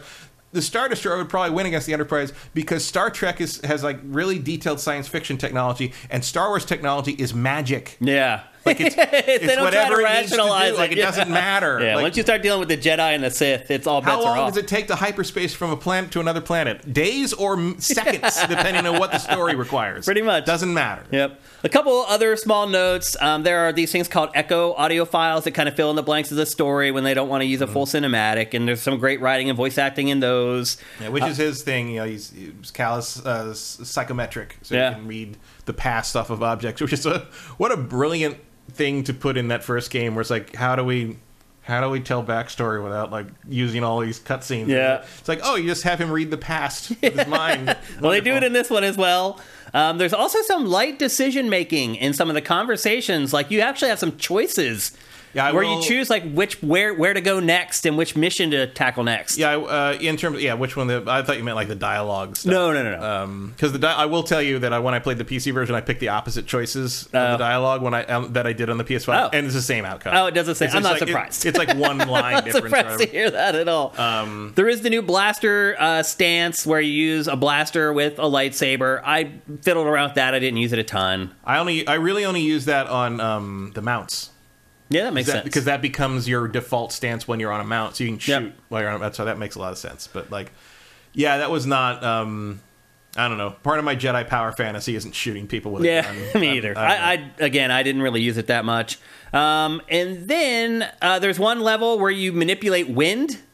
Yeah, which is a really brilliant in concept, but the execution is terrible. Yeah, it's you can tell like there's Zelda fans on the team. They're like, the wind temple, and it's like, it doesn't work. No, it's like the worst part of the game. That's the part I've yelled the most. I was like, I will get very personal with game developers if I'm yelling at Me a game. too. I like it. I like that they tried it, but they should have realized it wasn't working and cut it. I absolutely get where they're coming from, but it didn't work. And I mean, it could work if they tighten it up continually over patch. Like you could make it, you could get there. Yeah. But honestly, you have got to give a little more guidance, and you have got to make him autopilot a little more when it comes to the weird wind stuff. Because like you said, where like one of the things earlier you said, like one of the things is like, if I jump this far, I get this far, and I need to be able to count on that. If I jump here, the wind needs to push me the same amount of space every time, and it does not. Yeah, and that annoying, doesn't work. That is why crazy. It's annoying, because you cannot count on what the wind is going to do. Like, I know what you want me to do. I understand that the wind is going to help me make this jump, but it didn't that time, and I don't know why. And that is the constant frustration of that section. Yep, I agree. And then just one final point is that the game keeps giving you new stuff, to learn. So, like, even the platforming, I was like, the platform didn't change all that much from the first couple hours, and then they give you a brand new ability that changes everything for the platforming. Like, they just keep piling on stuff. And then another ability that changes everything for how we can access. You're like, that thing has been in my way the whole time. That's not in my way anymore. Yeah. That's very satisfying. It is. But it is like a thing where it's like, man, I can't even imagine coming back to this game after like a month or 2 month break. I put it down for a couple hours and I come back and I have to scratch my head for a couple minutes. I'm like, I can do that. Yeah. Or I'm just like, where do I go? I have no idea what to do next. So there's a little bit of that in this game, but I think overall both of us enjoyed the game. I think absolutely. Both of us would probably recommend buying it. I would wait until it's patched up, but yes, this is a buy for me. I also say it's a buy. The other thing I would say too is it's already $10 off. Yeah, so it came out as a $70 game. It's already $60 in less than a week. And I think it's also on a lot of the May 4th sales. Mm-hmm. I saw another is that a pirate site? I don't know. GMA, whatever. Yeah, They well, do I think that's the one that's ripped people off as well. Okay. They have a sale on it going. It's like pretty substantial. But again, that's the PC version. You probably don't want to touch. Yeah, you don't want to touch that right now. I've had a lot of fun playing it, but I feel like my enjoyment of it has been waning the more I've played it. I don't. No. I still love it very, very much. I don't disagree with any of the things you're complaining about because I also have complained about them very loudly to my television. But it doesn't ruin it for me at all. Yeah, I mean, it doesn't ruin it for me. Again, I'm recommending that people buy it. I'm still playing it. I'm like, I know I'm not going to like get probably through the whole thing in time for Zelda. Mm-hmm. Because it does seem gigantic. It really is. And there's so much to do. I was blown away by how big there's the always game is. reasons to go back every year when you get a new ability because there's always stuff to find again. And there's still like 3 abilities I don't have. Yeah. At least 3. Yeah, you get your money's worth. You sure do. If it doesn't fucking run right. You definitely do. I don't know if a lot of you guys have been playing it, but let's go into chat and see what you guys are saying about it. Hopefully some of you guys have been giving it a go.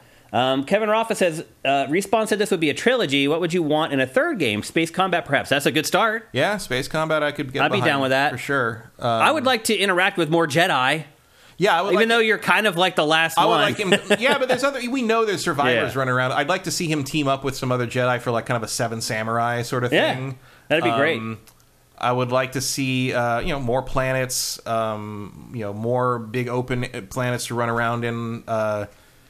It's just more of that. I mean, the thing is, I don't know where you go. The J-Bone says, I'm done giving my money to publishers that put out half-ass games. This isn't a half-ass game. No, this is a full-ass game. Yeah, I mean, look, Matt and I, we make a habit to bring up flaws that we see in games because we know for some of you, it's a deal breaker. So there may be certain things that you just don't like in games, so we bring them all up. That doesn't mean that this is this isn't a game. We're about to talk about a game that shouldn't have come out. This isn't a game that shouldn't have come out. Like, I will definitely say avoid the PC version for now if that's your only option or your preferred option. The console versions are completely playable. Yep. They're entirely fine. Yeah. They're not ideal. Like, they should run better. But, like, the PlayStation 5 version's fine. Like, I'm having a great time playing it. Yeah. I wish I could play it on PC because it does look better there. It looks amazing on there. But it's just too chunky. It's just too stuttery for me. And it's like, look, I don't care about perfect performance. I'm not one of those like, I paid for this $40.90 and it should be flawless. Like, I don't believe that. But the stutters happen enough that they like mess up the platforming. Sometimes. And that's the problem. If it interferes with gameplay, I can't play it that way. That's where you draw the line. Yeah. And it's like, if you play through the section the first time, it doesn't stutter the second time. I'm like, that doesn't make anything better because you want to experience it the first time. Yeah. So I'm just going to experience it the first time on PlayStation 5 because it runs better there. Yeah, that's what I've been playing. And that's ridiculous. Yep. Clay UK Garage 1988 says that, our donations aren't working. Somebody just used a donation tool today, literally this morning. So I don't know what's going on there, but I'll have our site engineer take a look at it. I'm really sorry about that. But instead I became a patron. Well, there you go. That's even better. That'll work. I'd much rather have the recurring money than just a one-time payment. It's time for me to join the community after watching Pactor Factor. You guys deserve it. Thank you very much. Mm-hmm. I would Appreciate also that. like, if they do a 3, I would like to see him team up with the Rebels crew. Yeah, that's not bad, too. And Ahsoka should show up. Yeah. Navosi. Cameos all around. Yeah. Navosi and Fire Native, thank you for Twitch Prime. You guys slid those in while we were talking about you should Star Wars. You should also run into Cassian. Yeah. El Guapo says, so far the stances don't really matter too much to me. They did to me. I think they're very different. Yeah. Diana21, thank you for Twitch Prime. Like I think the weakest stance is probably the pistol, the blaster one. Yeah. Although that is its own thing. Like they do have its own combos and like there's interesting things. Yep. But like I am actually very surprised and pleased by how much they differentiate the different stances from each other, and I do have preferences for sure. I thought there was a big difference. At the end, like, again, they keep piling stuff on. Mm-hmm. They gave me 2 stances in the last, 4 or 5 hours. Mm-hmm. The one I have been using is the one where you have, the cross... crossblade, yeah. Yeah, the crossblade. Kylo Ren. It's really slow, but, man, does it do damage. It hits like a truck. It really does. Yeah. So I've been messing around with that a little bit. I think they all feel different to play, and they all have their place in the game. AJ Legend Watson, do you feel the reviews are on point thus far? What's his? I didn't even look at his Metacritic average, actually. It's doing pretty well. It's getting 9s. Is its Metacritic a 9 or higher? Probably not anymore. I mean, I would guess, based upon the 7 to 10 scale, this game's probably got a high 8. That would be my guess. The That would be about right, I think. I think it looks like 86. Yeah, that sounds about right to me. Yeah, 86 on PS5. Stolte69, thank you for Twitch Prime. 87 on Xbox, and 78 on PC. The user score on PC is 2.0. It's got to say, who gave it a 7.8? That's very generous. And 5.0 user score and 4.6. The user scores are garbage. Yeah. Like, I'm sorry, they're not. It's not as good as it should be in terms of performance, but it ain't that bad. Yeah. Swan Senpai says, I'm done feeling like a mug. I'm not buying games day one anymore. It's always us fans who end up with the worst experience. Swan Senpai, Matt and I, we're not going to lead you wrong, bro. We're not going to tell you to buy a game if it's broken. Like, one thing you should know about GameFace is we don't bullshit. Like, we're not fanboys for anything. If something sucks, we're going to tell you. If something's great, we're going to tell you.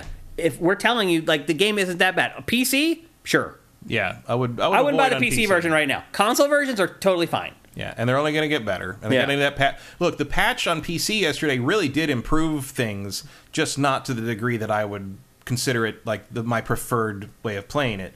If the same patch is hitting today on consoles, I think that might be like really the thing that smooths it out correctly. Like, so it's gonna, because the consoles do not have performance issues on the level of the PC. Yeah, they just don't right now. Yeah. So I think that'll. I've been playing on PS5. There's been a couple stutters, but I've also had one crash on PS5. I've had no crashes, and that has never happened again. Yeah, I've had none. So, but you better believe I sent that video report in. There you go. That's Star Wars Jedi Survivor, available for PC, PlayStation 5, and Xbox Series consoles. 2 thumbs up from Matt and I. Although we do say you should wait on the PC version until they issue a couple more patches. Game fantastic, technical status not fantastic. Yeah, it's basically like those are two different things. Yep. Okay, let's move on. We're going to talk next about a game that has not fared quite as well. It just launched last night on Game Pass. I was shocked how early it went up. Like, I was 5 p.m. Pacific it went up. I wish more games did that. That'd be nice. Yeah, that would be good. It actually gave me something I wanted to play would do enough time to play it, and that game is Redfall. I have now honestly, I think that's named after the aggregate score color. I have managed to actually play this game for like 10 hours already.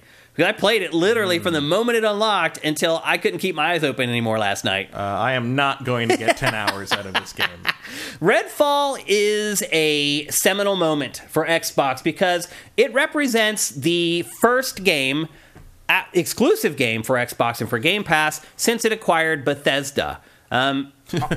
Good job. Ironically, it released other exclusive games for PlayStation after the acquisition that are better than this game. So they ended up shorting themselves. So it launched last night. I'll be honest, if I was Phil, I would have killed this game. Just killed it altogether? I think this game's a terrible idea. I think it reeks of desperation, Matt, is what I would say. Agree with that. Yeah. And I don't think that's just Microsoft desperation, because this game predates the acquisition. This is the last remaining bloody cough of that weird pivot that Bethesda did, where we're not going to do first single player RPGs anymore. We're doing multiplayer stuff. Where lots of publishers are doing that. Yeah, but let's be honest, they were all mistakes. Yep. And Fallout 76, there was another thing they did that I can't remember now that was like. Also, but this is the same thing. This is like we're going to do multiplayer things, co-op things, and this is kind of the last remaining one of that wave. And nope. Right now, look at this. It looks like an indie game. Yeah, I can't believe the cutscenes are just these are the same cutscenes as in Everspace 2. I know, man. It's the same thing. I know. Everspace 2 is 20 people in Poland. I know. This is Microsoft. This has also been in development for a really long time. Years. Yeah, like long before the acquisition. Yeah, there are really no legit cinematics in this game. The thing I really don't get is like, and look, the bugs are all through this thing too. Like, this is worse than Jedi Survivor. Oh yeah, not necessarily performance wise, but in terms of actually functioning as a game. Yeah. The beginning of the game, the first like fight you get into after you get to the kind of get out of the ferry and learn how the controls work. All the enemies were facing away from me with their backs to me, and then their guns were pointing through their back, clipping through their backs, and their barrels were sticking out of their spines and shooting at me. That was my first impression of Redfall. I played it like 10 hours yesterday. I saw 20 bugs. And I'd say maybe a third of the vampires I run into can't see me. They can't see you. They glitch. They glitch. And they just go inactive, and they just float in the air, and you just walk right up to them and kill them. I just shoot them in the head with a pistol for that, and I stab them with a stake, and they're dead. Like, none of it works. It's pretty busted. Here's the thing I don't understand. Like, why did they put this out now?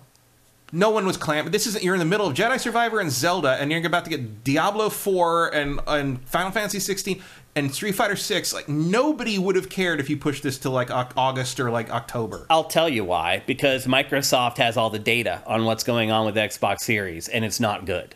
This ain't gonna help. We're going to talk about what's going on with Xbox and PlayStation later on in the show here.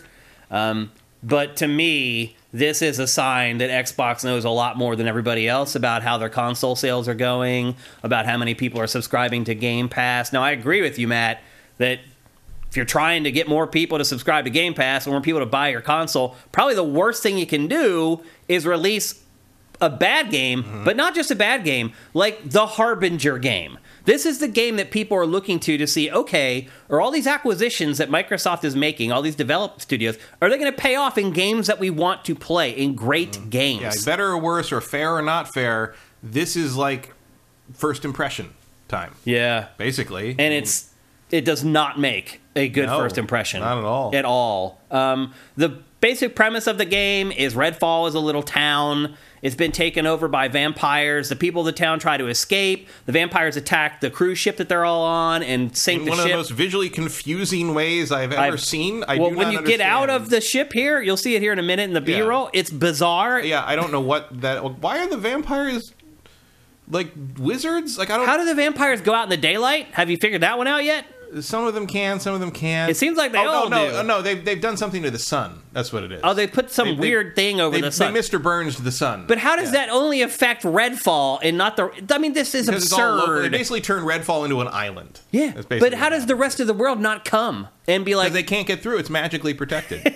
Because the vampires are fucking wizards for some reason. I don't know. Like, this is one of the weirdest takes on vampires I've ever seen in a game. There you can see the sun. It's like blotted out there. Yeah. And I guess that's how the vampires are allowed to go out. Because in that opening cutscene, the lead vampire, she says, you'll never see the sun again. I'm like, I see the sun right there. And then I was like, it's daylight. No, it's covered with some thing, so clearly it's not enough UV to, like, kill them. Like, because you see, like, she just sort of burns a little bit, but she doesn't instantly die. Yeah. And then the weird part is you have all these cultists who are going around killing the humans. That's the food. So why would their cultists kill the humans when the vampires cannot eat them and drink their blood? I think they're supposed to be bringing them to the vampires, but you don't see that. No, they just kill you. Yeah, like even in the first place you get, like, there's a vampire in the basement that's like supposedly eating people, but there's just dead bodies all upstairs everywhere that the vampire clearly didn't eat. Yeah. So what? I mean, you start thinking about this. You're gonna run out of people after a while. You really have to turn your brain off to play this game in many ways. And look, it's not that I don't believe that a bunch of assholes would join the vampires, because we've already seen how that goes in real life. But like, it's like I don't see the plan here. That's all I'm saying. It's an absurd setup, and that's really all you get. It's not a compelling setup. Yeah, and there's no other plot either. There's no threads going on here. There's no one that you're trying to save. There's no love interest. What's the goal? I think the goal is to escape. To get out of Redfall. But that's never going to happen, because then the game ends, and it's an ongoing game. The whole thing is absurd. It's just absurd. There's no other way to look at it. It's a very wiggly shadow. Yeah. So... let's talk about how the game plays. It is a first-person shooter. The default controls for this are a complete disaster. There's this weird whip where if you hold left or right with which direction you're looking, when you first tilt the stick, it does nothing, and then it accelerates. Yeah, the acceleration curve on this is bizarre. It's insane. Man, I can't even navigate the fucking menus. I know. It's because it does the same thing with the stick in the menus. Well, also, I didn't find this until like an hour or so in, but I've never seen this before. There's an auto-aim assist for the menus. Yeah. It's like pulling your cursor to like the boxes you don't want it to be on. I'm like, just get out of my way. The Japanese dude says maybe they drain your blood after they kill you. Nope, they just leave you laying there bleeding out. You come across people all the time in this game laying in literally a lake of blood. Yeah, big pool of blood. They just let it all go to waste on the floor. There's nobody there with the squeegee like pushing it into a container. So it is a first-person shooter, and the controls suck. This is the first game that I've had to go in and adjust the sensitivity in like years. And it still didn't really fix it for me. It still feels weird and muddy and... Yeah. Oh, it's awful. It does not feel good to play. The clambering and the climbing, disaster. Awful. It feels... Awful. It's a disaster. It's like you're glitching over everything you try to climb over. Yeah, there's no sense of concreteness or there's no place animation that sells it. You're just like, and then you're over it, and you can keep going. Like... Even that, like you're just sticking your arm out. There's no there's no weight force. To it. There's nothing. It's. I will say this, Matt. The headshots still feel good in this. Headshots do feel pretty good. Yeah. I don't know how they did it, but it's that sound effect. It's that ding. That snap. There's a little ding. Yeah. Ding. Yeah. But here, look at the AI. Watch me stand behind this idiot. Also, if you melee someone from behind, it does insta kill them, but the game never tells you that. There's also no stealth indicator, kills. There's no prone. There's no snap animation. There's like this game is the game that isn't done. That should not have been released out to the public. Don't try to conflate this game with Star Wars Jedi Survivor. They are not the same. No. This is a absolute disaster. Somebody, I can't remember which outlet it was, but one of the reviews, the opening line is Redfall is not fit for public consumption. Yeah, it shouldn't have been released. It's not. No, it's not done. Not. I mean, I don't know if the cinematics came from them trying to wrap up the game. I don't know, but it's not. I hate it.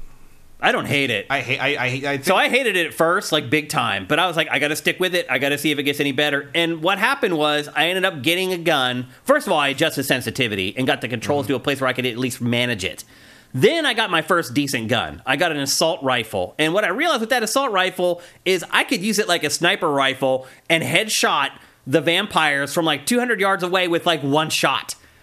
And then the game changed. Then it was easy. It was hard for me to make way. Like, you die really also, I don't easy know, in this. Look at that. They misspell vulnerable in that. Yeah. Like, that is the level of care happening in this game. I have never seen that before. Yeah. And a major thing that pops up every single time you do that kill.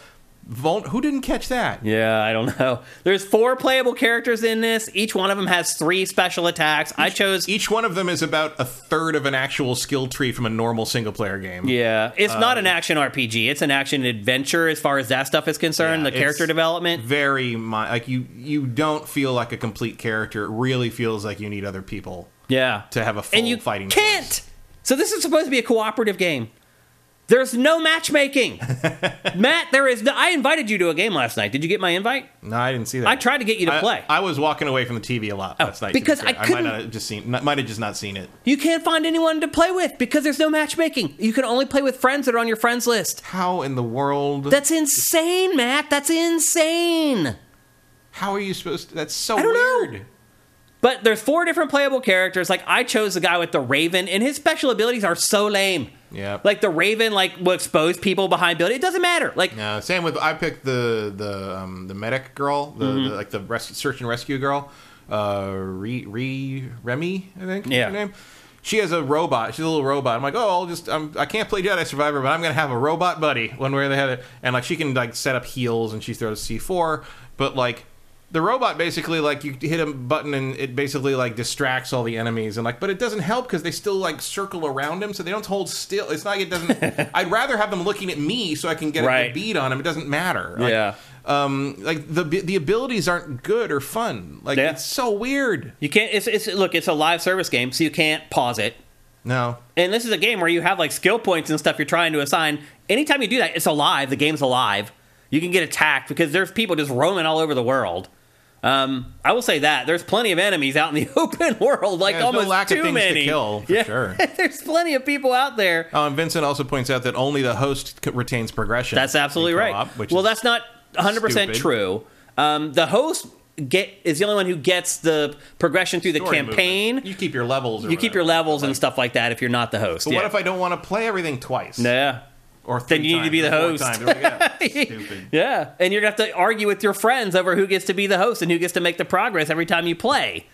And oh boy, do you want to talk about the opposite of Jedi Survivor in terms of, like, feeling like a lived-in place with actual characters in it. Oh my god! Or just the graphics in general. In this. Look at her hand. I know. Like, why is it? She looks like an NBA. Sure she's not a vampire. Like, I mean, I know some of this is just like the weird arcane like art design. Yeah, here are the but skill it trees, really by the doesn't work way. here. There's actually a lot to them, but I really found barely anything that actually affected anything. No, I couldn't tell the difference. I put all my points in carrying more ammo. Yeah, Like that was makes the sense. thing that helped the most. None of the abilities looked particularly interesting. They're not. And again, the abilities that they only have 4 characters, Matt, and they couldn't come up with interesting abilities for 4 characters. Yeah. What happens when they get to character like 9? And it looks like that looked like he looks cool. Like he's got a bird. I mean, there's a cool character in there, and it's called Borderlands. Like there's a character that basically is him in Borderlands who's really good. Yep. The other thing, too, is that when you first start playing, your character only has one of their special abilities. You have to level them up before you get the other 2, including the character's ultimate. So you have one map to the left bumper, one map to the right bumper, and then to pull off the ultimate, you press both bumpers at the same time. Yeah.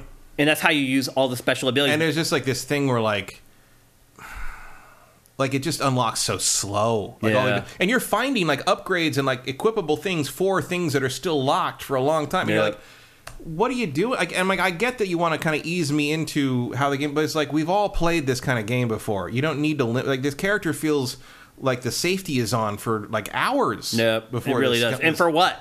For what? Yeah, exactly. For what? The game is not difficult.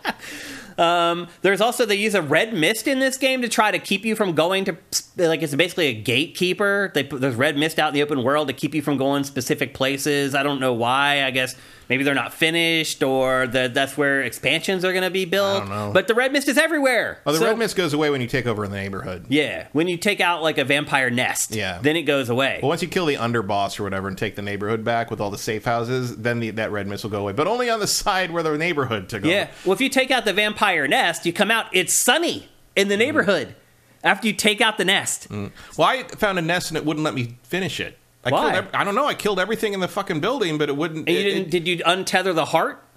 There was no heart. Oh.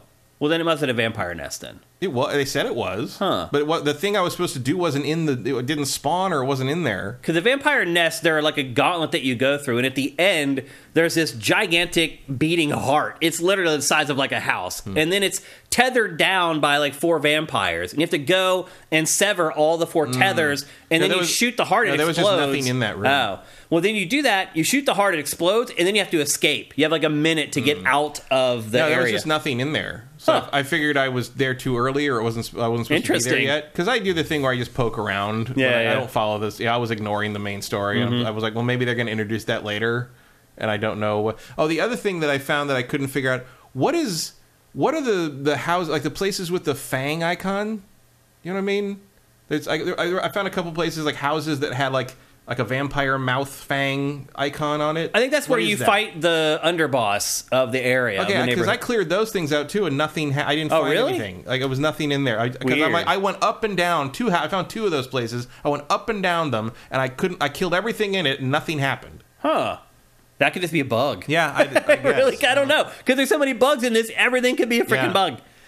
There's loot galore. Loot everywhere. Everything you touch gives up some kind of loot. Oh, yeah. It's just like, I played it for 10 hours. My inventory never filled up. I was still adding loot to this invisible inventory. inventory. Fill up on fucking lockpicks. Yeah. I don't know. They only let you carry, 2 or something? 3. You can carry 3 lockpicks and 3 of the binary decoders. Yeah. And I have to use the binary decoders to heal my robot. Yeah. And I'm like, and then you use them to hack things. And I'm like, how come I can't carry more than 3 of these things if it's a regular health item for one of my fucking main things? It's but they'll stupid. let me carry like a million rolls of duct tape. Oh, yeah. You can carry however many baby dolls you need. Go ahead and pick those up. That's fine. Yep. So there are branching missions in this. So I don't know. I know you didn't play a ton of the main missions, but if you go through the main mission path, you get to points where, for the next level of that mission, you could choose between 3 missions. And then you complete one of those, then that mission will continue, or you can go back and try one of the other 2. So the side quests and like the safe house missions kind of work that way too. Yep. And the safe houses are important in this because that's how you set up fast travel points. So you find a safe house, you have to turn on the generator at the safe house and then enter it, and then it's unlocked for fast travel for the rest of it. And that's really important. There was a thing. So one of the safe houses I found, the generator was inside a garage, and the garage had laser fencing on it. I know the exact safe house you're talking about. And I spent like 10 minutes trying to disarm the laser because I thought it was a bomb. Oh. And I went, and finally I'm like, I guess I'll just run through and hope I survive. Nothing happened. Yeah. It just turned off. Well, there was a vampire hiding in there too, or was it a cultist? There was somebody in the garage. There were vampires, but I killed them all already. Yeah. I know that exact spot. But anyway, opening up the safe houses is really important because otherwise you have to keep running miles to get to do stuff from your first safe house. And there's nothing interesting to do between point A and point B. There's either the cultist humans walking around or vampires, and that's pretty much it. And you just fight them as you come across them. And they're all pushovers. It's so boring. Yeah. I don't know. Early on, you're like, the vampires look all scary, and they're doing teleporting, got shields, and I'm like, oh no, I'm like 2 shotgun blasts, that shotgun. Yeah. It's like boom, boom, stab. All right. Yeah. I almost died when like 4 of them attacked me at once, but then I just shotgunned them, and that was the end of it. That was that. Yep. And I think one of them probably forgot I was there because a lot of times they seem to get distracted because I don't think that AI is completely locked down yet. Yeah, It's another weird caveat is you can pick up ammo from enemies that you kill, but you cannot pick up their guns. Yeah, their guns just vanish. You have to find the guns. I wanted an assault rifle very badly, and I killed a guy with an assault rifle, and his assault rifle falls to the ground and just sort of dissolves. Melts into I'm like, hey! You have to find the weapons in a house somewhere. Dumb. Like, very specific, leaned up against the wall, then you get the weapon. Well, a couple times I've found like weapons that enemies were carrying, but that were completely different from the weapon they dropped. It's very strange. Very strange. Yep. So you just can't pick up the weapons the enemies drop. You got to find them, adventuring around and digging into basements and stuff. It would be one thing to find them like good ones, like rare ones, or sure, but I should be able to just pick up like a generic assault rifle from somebody. Come on. Yep. So apparently, also another thing to note. Another thing to note about the vampire nests is apparently they change every time. Oh, they're like procedural? Yeah, they're procedurally generated, which may be part of the problem of why yours didn't work, Matt. I guess that could be. Yeah. As I said, I had to turn down the aim sensitivity. The shooting feels crappy. The movement feels crappy. You feel like doesn't feel like you're running. It feels like you're skiing or skating across the ground. But there's no sense of propulsion from your legs at all. I call that arcane movement. Yeah. That's just what they all feel. All their games feel that way. Every other first-person game has moved past that. First-person games aren't like that anymore. You feel this feels very each archaic. step now. You feel the surge forward as your foot plants. This game is not like that. You're just skating across the environments, basically. And I'll say this, too. You can run like an MFer, man. You're like Jesse Owens in this game. Like, it's really crazy how fast you can run. Like... Yeah. How weird is it that this is the trailer and all the cutscenes are just still images? I know. This is the debut trailer. This crazy CG thing that made the game look way better than it actually is. Yeah. Or even that, I mean, the most recent preview where they really went over a bunch of stuff, like, I was more interested then. I was like, okay, there could be something, and oh my God, I don't think I've been left as cold. That's what the publisher does, though. They curate that little demo that they let the press play. And it's a lot of times it's not indicative of what it's like to actually play the real game. Like, I didn't pay for this. This is a Game Pass game, and I'm still mad. I still feel ripped off because I'm paying for Game Pass. I had a friend who, like, I had a friend online who was, like, this morning I looked at the chat, and he's just like, if anyone has Game Pass and has not downloaded Redfall yet, don't waste the time downloading 90 gigs or whatever it is. And I'm like, too late, but I agree. I mean, I can go on and on about this game. Like the enemies, they can see through everything. Yeah. Like they can see through trees, they can see through buildings. They know when they see you. They know where you are at all times. Yeah. It's like one of those games where they're just like, yep, because it's a video game, they know where your character model is. And then one of my things I started to do is because there's usually UV lights outside of safe houses, so I just run out and get the attention of as many enemies as I could and run back to the UV, and they all just run right in. Just melt right into the UV lights. They turn into dust, and you whack them, and they fall apart. And you collect their dust. You get the XP, and you're good. Like Yep, there's no graphic settings on Xbox Series X. There's nothing to adjust. There's no invert Y option until you get into the game. It's literally not in the options screen until you start playing. I mean, I could just go on and on, man, about this game. There's just so many issues. It's just you couldn't. It would take a whole episode of GameFace for us to talk about all the problems in this game. Like, oh, you get all these customization. You want to talk about outfit customization that's pointless. Yeah, I can't see my character. Yeah. What's it for everybody else who I'm playing with that I can't play with because there's no matchmaking? Like, and it's just like hairstyles and like jacket colors. Yeah, it's not that great. It's not like you can create the character you want to play as. Like, you have to choose one of the 4 templates, and then you just put stuff on top of it. And it's also, like, not, like, the characters are not interesting or unique, really, in any, like, they seemed like they were in this trailer. In the trailer, they seem, and in the select screen, they're trying to sell it, but I'm like, especially coming right on the heels of Dead Island 2, where all those characters, even though they're going through the same story, do feel like different people. Yeah. Because they have personalities, even in a first-person... Matt, it really is insane watching this trailer. Having now played... This is a lie. Yeah. I mean, this trailer is a lie. I mean, I'm sure this was the original idea, but it's not the game that ended up coming out. This is not the game that I played for 10 hours yesterday. No. It just isn't. How did you stab that vampire without wearing them down for 14 shots? Like... The Abram. Did Arcane say they were inspired by Far Cry 2, or am I misremembering? I don't remember that, actually. Somebody did mention Far Cry 2 in one of those interviews. Really? I think that is right. I do remember that. Okay, I don't remember that. AJ the Legend Watson is asking, has this tarnished Arcane's reputation permanently? Is Microsoft now regretting its acquisition? Well, no. Here's the thing. Not regretting the acquisition because they've got Elder Scrolls 6. Right, so... Arcane was just a part of the Bethesda purchase. So if you say, like, we don't want Arcane, that means you don't want Bethesda. And you do want Bethesda. Like, yeah, I mean, you're getting Arcane whether you like it or not. Yeah. Bethesda. Unfortunately, you're getting Machine Games. There's several studios that came along with that sale. Yeah. Oh, Wolfenstein Youngblood. That's the other, like, weird multiplayer co-op focused thing they tried to do. Yeah. That didn't do very well. It also was horrible and did terrible.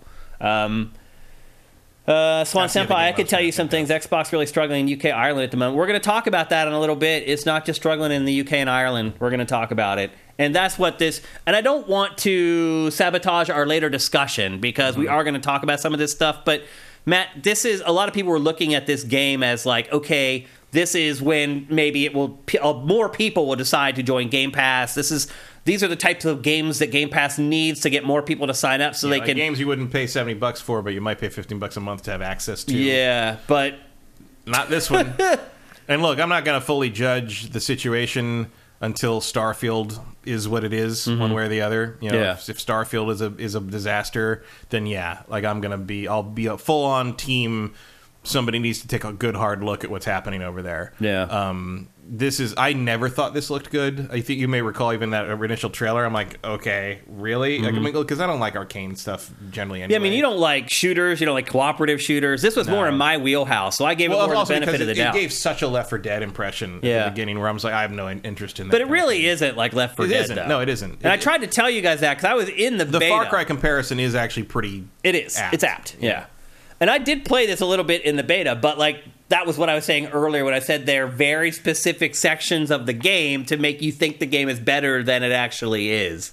And then you finally see the whole thing laid bare, and it's not what they had misled you to believe it was. So, Kevin Rafa, this is what happens when a great studio known for Dishonored, Prey, etc. is making a loot-based shooter. Yeah, here's the thing. The game has been in development for a long time. It's just too late now. The ship has sailed on that type of game design. Yeah. And I mean, look how... And it's a company... I mean, Arcane, love them or don't love them, and I don't. But, like, their strength is not the shooting. Their strength is not the fighting. Their strength is the immersive sim aspect. Their strength is the sort of the world aspect. The strength is more their kind of the RPG part of the action RPG. And they decided to do a shooter, like a loot-based shooter, which is like the worst...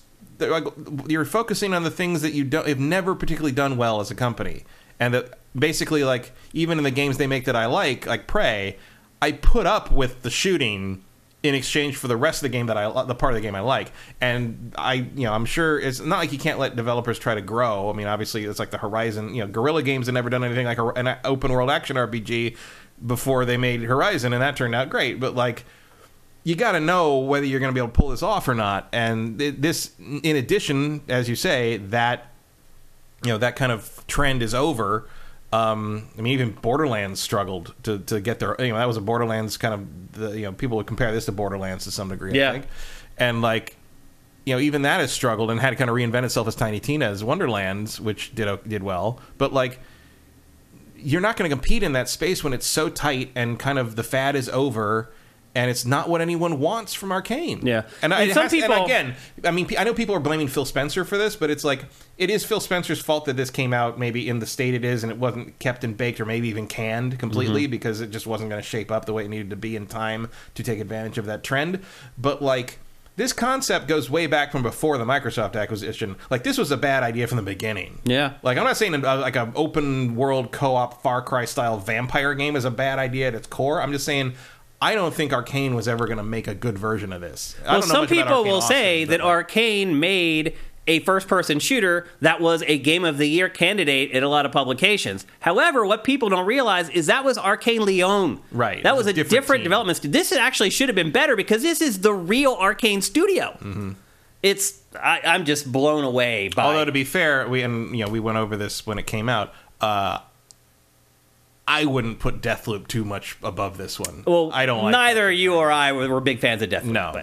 But I'm just saying, a lot of people were. But it is nice to see all the reviews in this reflecting the same level of lack of interest or gameplay loop interest that, like, Deathloop also has, but no one...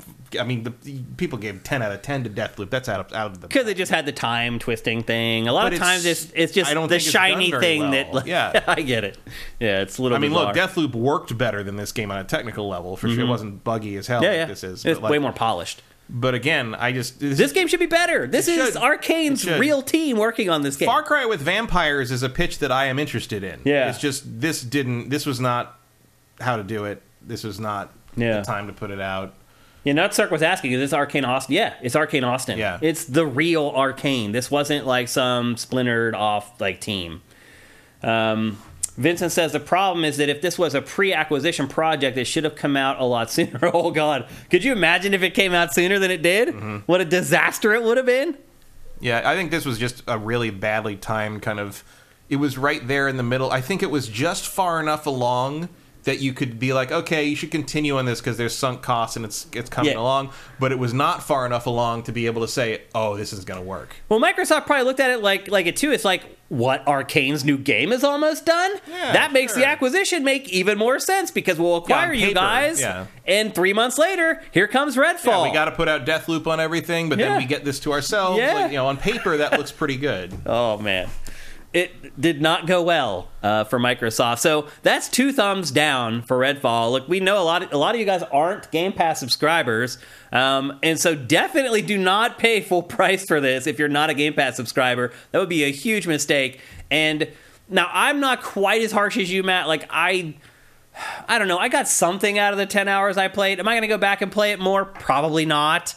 I want that hard drive space back. Yeah, see, to me, like, I'm not so mad at it that I'm like, oh, I spent an hour downloading it. I don't hate it that much. I wouldn't be as down on it if, like, we weren't in the period we're in right now. Where there are just so many better things to play. Yeah, it's true. Like, and they're only going to get better here. If this was out in the middle of nothing, if this came out like March 2nd or something, it would be different. Well, there's also a different story behind this. Better to do. With the whole Bethesda acquisition and Game Pass, there's a whole different angle to it now. So, a huge disappointment. If you were waiting on this game to finally join Game Pass, first of all, you should have joined Game Pass anyway, because Game Pass's value so far has not been in games like this. No, it's been in the like we're actually going to talk about another Game Pass game later on in the show that's a smaller, more indie type game. That makes more sense for a service like this. This is just build everybody up to just let them down more than anything. It absolutely should not have been released in this state. No. It doesn't matter what version you're talking about. It's not finished. You could argue it should not have been released at all. Maybe. We'll see where it gets to by the end of the year. Like, I think there's a ceiling to how good this game is going to no matter what. Yeah. And we'll see. Probably not premier quality. Like, you probably... It's not driving millions of people to Game Pass good. No, you're not buying hardware for this one. Yeah. So anyway, there you go. That's Redfall. It is available for PC and Xbox. You can buy it, although that would be a huge mistake. If you want to give it a go, get Game Pass for a month. But what's going to happen is you're going to play Redfall for like 3 hours, and then you're going to realize why Matt and I have been telling you to get Game Pass, because there's all these other awesome games on there that are worth playing. So, huge disappointment for Redfall and Arcane and Microsoft and Bethesda. Just really the worst possible way you could start out that partnership. It's really hard to think of a worse way. Yeah, and I don't think it should really reflect on that too hard in like a more objective sense. but you're never going to get past the general sort of core gamer public perception of that. Like no one expects the enthusiast fandom to be reasonable or rational about any of it. So it's just going to become the new talking point that like Phil screwed up and Phil should be fired and all that, which is nonsense. But like, yeah, this probably is it. Yeah, it is. We'll talk a little later about that. It might not be if the next couple. We're going to talk again. I'm going to judge Phil and the acquisition period by Starfield and Hellblade 2, basically. But these other games still count and matter. You can't just ignore the bad parts. Here's the thing, though. I don't think they particularly do, because I don't think most people are ever even going to hear about Redfall. Really? Does Redfall have ads on, like, basketball or anything? I haven't seen any ads for it Redfall is yet. being buried, and probably for a good reason. Well, I think we know why now. So worry about it when one of their big, high-profile come on in and check this out games like Starfield. Worry when that one I mean, what if that one comes out and it's busted up and broken? Absolutely. That is like I've always said, even going back to last year, Starfield is my most anticipated game, but mostly because of a giant question mark. Yeah. Let's look at what chat's saying. And the answer to that question mark could be Redfall. Like, we don't know. We don't know until it happens. Yep. Early contender for worst game of the year, El Guapo. No, but definitely most disappointing. It's leading the pack. Probably maybe the worst like big game, like big 3 release. There's other games I think I've liked less. But. Yeah. El Guapo, damn shame. It is a damn shame. It really sucks. And I don't know if we'll ever get to the bottom of why this was released unfinished. Whether it was Phil Spencer's call, whether it was Phil's boss's call, whether it was Arcane's call. We may never know, unfortunately. Digital Reflex, Halo Infinite. In the end, that's another one. Halo Infinite was a huge disappointment too. Yeah. I mean, in the end, the buck stops at the top. Yeah. So at some point, you got to answer for that. Yeah. And like, the question becomes like, are you sort of stepping back and letting these developers do their own thing and it's kind of turning out the way it turns out because of that? Or are you trying to micromanage and it's not working out? Or you're not, very, and it's like so many of these companies are having trouble with things like, like, what do we know about Hellblade 2? Yeah. Like that's taken way too long for me to be comfortable with right now. I agree. Evil95 says that he's seen lots of ads for Redfall. So so they're out there. I haven't seen them. I watch a lot of sports, and that's usually where video game commercials run, but I have not seen any for it yet. Yeah, I haven't seen any publicity for it. I didn't even know it came out yesterday. I've been watching NBA and NHL playoffs. If I wasn't looking at Twitter, I would not have known it had gone live yesterday. Yeah. I mean, I knew, because I have to prepare the show. Well, I certainly didn't realize it went up at I had to do all the pre-production. I certainly didn't realize it went up at 5. Yeah. Like, that was weird. I was awesome. I hope they keep doing that for big Game Pass games. The weird thing is, I went to go download it from the store on Game Pass, and not that I wanted to, but it wouldn't let me buy it. You said it was unavailable for purchase. The only thing I could do was download it for Game Pass. Weird. And I think it had gone live maybe like 40 minutes earlier. What a mistake it would be to pay $60 oh my for God. that game. Oh my God. Let alone like the $80 like deluxe edition or whatever. Yeah. Like, oh my God. Kevin Rafa asked finally, can it be saved or should it just be killed? I mean, I don't think you can just kill it. You put too much effort into it. And I say you support it till the end of 2023. Yeah. If things aren't turning around, bye-bye. Pretty much. That's what I would say. Okay, let's move on. It's hard to move on. We go from a high to a really low. Mm-hmm. And now we're going to talk about a game that Matt played, but I have not spent much time with. In fact, I played like the first hour because I just didn't have time. And that is Horizon. I only played a few hours of this too. Okay. I'm maybe, I'd say, a third of the way through it. Okay. It's actually seems to be fairly substantial. Yeah. And that is Horizon Forbidden West Burning Shores, the first and only story DLC for Horizon Forbidden West, set here in LA. It's really crazy how many games in the last 2 weeks have been set in Los Angeles. Yeah, this one's less recognizable. Yeah, because it's way more overrun. Most of it's underwater, really. Yeah, and lava. There's a lot of lava. It's a very it's a seismically active place, so everything's sort of got like volcanoes and stuff. So it's the classic expectation of California falling into the ocean, basically. It hurt that it started with this guy. Oh, with Lance. Yeah. I really wonder what they're going to do in the next one without him. I know. Like, because Silence is such a key player in the whole thing. Yeah. Like, I don't know how you do it without him. I wonder, and I don't know how you replace Lance with somebody else. I don't know either. That's very hard. I don't know what they're going to do. Because it's obvious playing this DLC that he was a part of the plan. Oh, he's practically a secondary protagonist at this point. And I mean, he always really has been. Yeah, he's the main antagonist, really. When it comes down which to you it. wouldn't think, but he is. And by the end of the main story, he's kind of decided to team with you, and he's like, "Well, you're all doomed, but I'll hang out and see how doomed you are." Yeah, it's a good way to put it. And that was kind of really one of the big climaxes at the end of this game. That's funny. I'm wearing the same clothes in my game. Yeah. Although I'm not painted up quite as elaborately. There aren't that many outfits. Oh, there's tons of outfits, but I just don't like many of them. Yeah. I have something like, how many outfits? I mean, I have something like 30 or 40 outfits. And I only like 3 of them. I use like 2 outfits the whole game. Same. I was in the car. I was in the car just shadow outfit for like 50 hours. Yeah. And it's a long ass game. That's a long time to use the same outfits, but I did. So Matt, you've been playing it. What are your impressions of it? I mean, it's good. It's very hard, just like Frozen Wild. Like this is expert mode. Like you're fighting mostly Apex machines. Do you think that's the right tack to take with I think so. DLC? Considering how much of a walkover it got really easy third at of the game for both Horizons is, the fact that Frozen Wilds and this both be like, okay, here we're gonna throw everything at you. Like, you can't just like run around with your bow and like your sharp shot and your hunter bow and like take everything out and expect to, like, you got to think about it more. Like, I started a fight with a Thunderjaw and a Slaughter Spine, and that did not go well for me. Like it was, and like that's the first time I've died in probably 40 hours. Yeah, like it's. So that sounds like it's a good idea to jack up the difficulty a little bit. It's a little jarring, though, going from the ending. Yeah, you're like, oh my god, these things are killing me. I'm like, it's a shift, and I upgraded a bunch of stuff, and so my arrows actually take more resources to make now. So I had to get used to them. Oh, I don't actually have too many. I'm used to having almost infinite resources. Yep. And now I don't, which is even more interesting. It's funny. This opening scene here is just like a tour of like Overrun LA, basically. Pretty much, it's like, here's all the landmarks that we have from LA. Check them out, which is cool. As someone who lives here, it's pretty awesome that it's gratuitous that they did it in such a you gratuitous see like the Capitol way. Records building and like little thing. It's fun. Like you recognize things. The palm trees are still here. Yeah, they're like the only things that are still there. Which is very funny, also because all life died on Earth as part of the plot of this game. So at some point, Gaia or whoever the AIs that were repopulating the Earth, there's the Chinese theater. Yeah, repopulating the Earth. We're like Hollywood Boulevard right there. Yeah. They're hiding on Hollywood Boulevard, Hollywood Beach. And at some point, the AIs were like, well, there should probably be palm trees in LA one way or the other, right? Very Low Max is saying, I went into the DLC with mostly all legendary weapons upgraded, and I kind of bodied everything.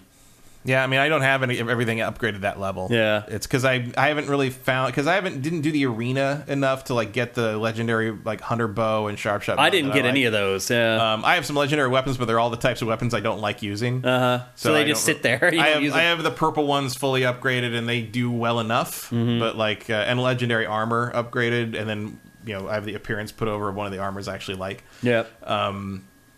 So yeah, like but it's still definitely a bump from the main game, I would say. Squishy is asking, do you two recommend playing Zero Dawn or jump straight into Forbidden West? You don't need to play Zero Dawn to enjoy Forbidden West to its fullest. I would recommend doing so. Well, you can definitely get the first game a lot cheaper. Yeah. And it's still a great game. It's still good. But Forbidden West is significantly better.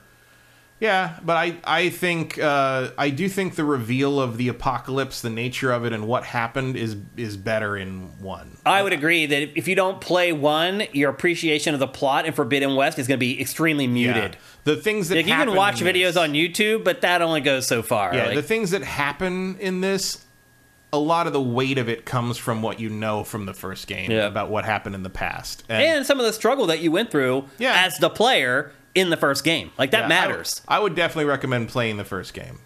I would too, but you don't have to. You don't have to, but I would say you'll have a better experience if you do. Agree. Yep, I agree. And by the time you finish that, this will probably be cheaper. By the time you finish that, you'll be 50 years old. Yeah. And you'll be looking for something else to play, because both of those games are long, man. Yep. I think I finished Forbidden West like almost 60 hours or something. That sounds... I mean, I did more stuff. I was 70, 75 hours. Yeah, because you do a lot more side stuff than I do. Although I did a good bit in Forbidden West, because I found it interesting. I still didn't finish all the stuff. I didn't finish all the rebel camps. I didn't do all the arena stuff, which is where you get the medals to get the really good gear. Because eventually you have to do something else. The game basically had post-game content. Yeah. Yeah. So what do you like about it? What have you not liked so far about this DLC? Well, I like How do you like the new character and the plot and everything? She's cool. Like, I don't understand all the consternation over the fact that Aloy and this girl basically end up together. Yeah. And if you didn't see Aloy coming as some kind of I mean, come on, not straight, Mr. Naive, you are not paying attention. There's a period, Mr. Wishful Thinking. There was a period of time where I thought that maybe she might be asexual. Yeah. Because she just doesn't show interest in anybody really, but she's always had better rapport with female characters, and it is even in the main game of Forbidden West. They talk about how Elizabeth, her the person she's cloned from, had a gay relationship with another woman. Yeah. It's all there. Guys also have pursued her. She doesn't reciprocate. Yeah, she's not into that. And part of that might just be most of the guys who pursue her fucking are losers. adults. Yeah. But also it's she doesn't have time for that. She's running around all saving over the world. Saving the world. Again. It could go either way. It's either she doesn't care about having a relationship with anybody, or she's just too busy to do that, and that makes sense too. You know? Also, she was raised as an outcast in the wilds by basically a drill instructor, and probably isn't super socialized. Matt, look at that shot right there. Dude. Very nice. Could you imagine, back, even in the N64 era, if somebody walked up to us and was like, "You want to see something? Let me show you what a PlayStation Let me show you what a PlayStation 5 game is going to look like." I mean, look at that. It's insane what video games have become. It is amazing. This is why I got into this industry. And you do get to drive that skiff. That's your kind of your main transportation, because you get your flying mount shot down by the tower there when you first come in. So the first mission is to go deactivate that tower, and then you can fly around again. But it basically forces you to go around and explore. The side missions are actually a little more involved in this. There are multiple objectives, and you can kind of piece things together however you want, whatever order you want. Those have been really good. It's a substantial amount of content. I'd say you're probably going to spend, I'd say it's 8 to 12 hours in here. Yeah. And a lot of other stuff to find. There's a lot of stuff to explore.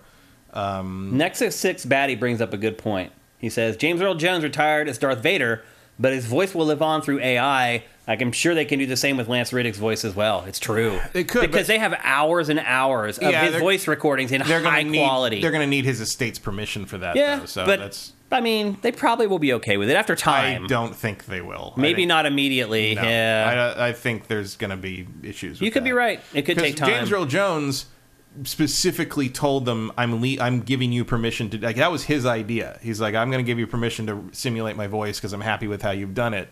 So you can keep Darth Vader going for as long as you want to. Yeah. That was his choice. Approaching a dead celebrity's relatives and saying, hey, can we resurrect their voice with a AI?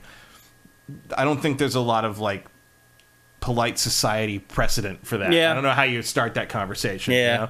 I think it might make more sense to sort of talk to the agency and talk to his family and talk to his actor friends and say, is there anyone who would feel comfortable taking this role over? That shot too right there, man. Look at that. It's you can definitely see. There's a bunch of places where you can definitely see why this is only on PS5. Yeah. By the way, we should have mentioned off the top. This is PS5 only. You cannot play the DLC on PS4, even though you can play the base game on PS4. Again, I don't think that's ever happened before. I think it has. Yeah. I can't remember what it was, but that isn't unprecedented. But it is rare. This game looks stunning. And obviously, but also you fight more machines show up in fights than in the main game. There's definitely places where I'm like, okay, you're fighting a Thunderjaw and a Slaughter Spine, and they summon a bunch of the little burrower things, and then a couple of the freaking kangaroo things came in.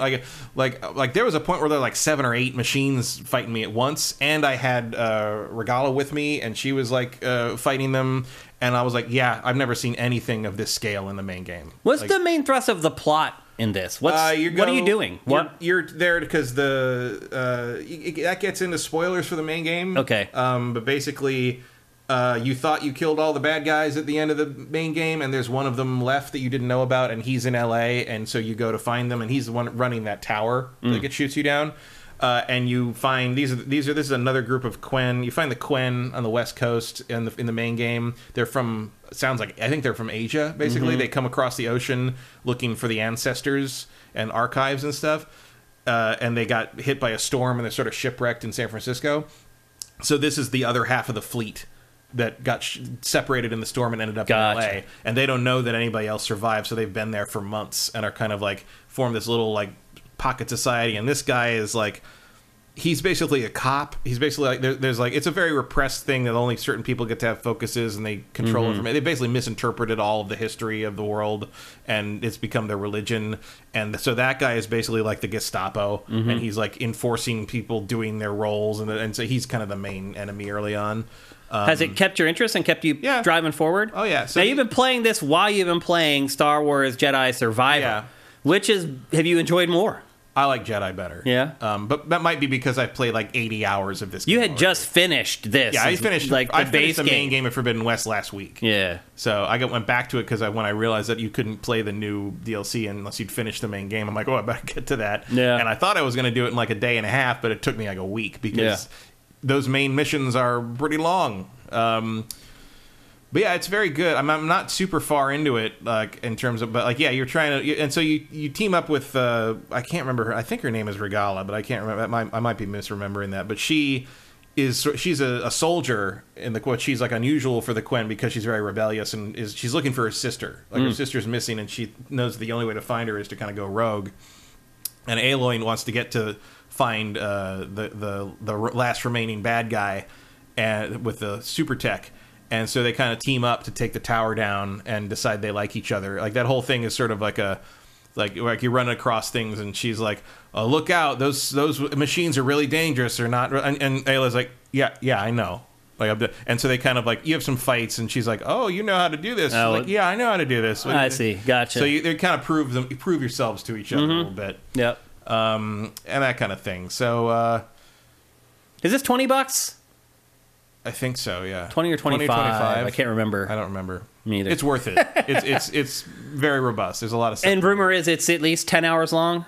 I would say so, yeah. Okay. I mean, I'm already like 2 hours in, and I've done 2 of the main story quests and like 3 side quest things and exploring things, and there's still a bunch of the map I haven't uncovered. And okay. Yeah, so you would recommend it? Just like Frozen Wilds. It's like it's a significant bump. There's 4 new machine types. There's a bunch of stuff. There's a lot to doing it, and it integrates obviously into the main game. It's a separate area. It's not like Frozen Wilds where you try to just cross over that one mountain and you're in. You have to actually choose to go to LA.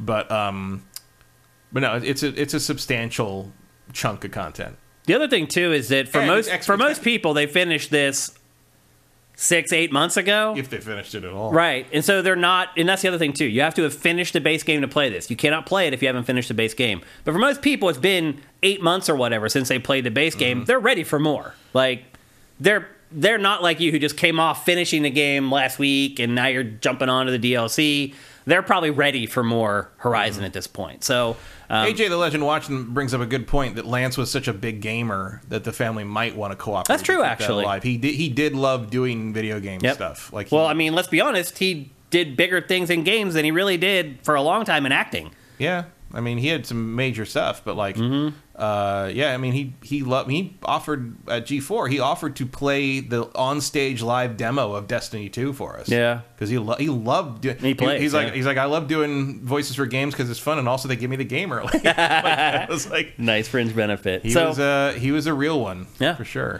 So anyway, there you go. That's Horizon Forbidden West: Burning Shores. Either $20 or $25. It's 20. It's 20. Matt says worth the $20 if you enjoy the base game.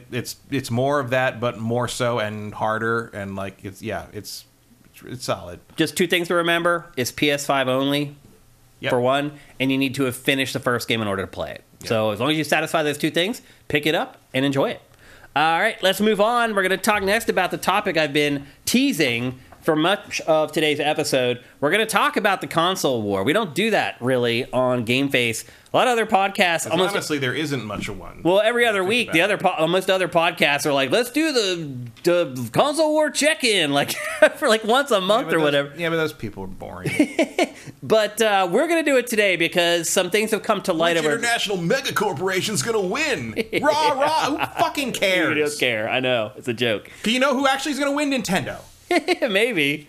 Well, this year for sure. We're going to sell a lot of games. $1.5 billion at the fucking box office. I'll tell you that much. Have you guys noticed, by the way, that my chair isn't squeaky anymore? Oh, well, you probably haven't, but it's not. The fact that you haven't noticed is the point. Exactly.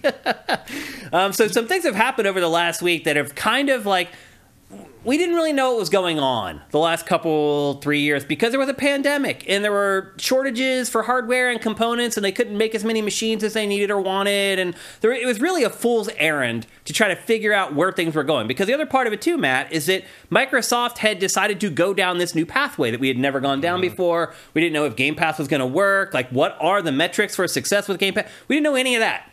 But now that the pandemic is over... Which I think was partly by design. Yeah, maybe. The obfuscation of what success means with Game Pass seems to be intentional. I think you may be right. And I think I may have said something to that effect initially when Game Pass was first bandied about. I was it's interesting that this concept inherently... means you cannot be measured. Because, Matt, it started with, by the way, Microsoft taking back the sales numbers. Remember? Right. For like 2 years, so all of a sudden Microsoft was like, you know what? We're not going to tell you how many pieces of hardware we sold, and we're not going to tell you how much software we sold anymore. And that had happened for a couple years before the Game Pass era started. So I felt like it wasn't even really fair. But right smack in the middle of where those numbers were pretty embarrassing compared to the competition. Yeah, pretty much. So I didn't think it was really fair to talk about this stuff until now, because supply chain...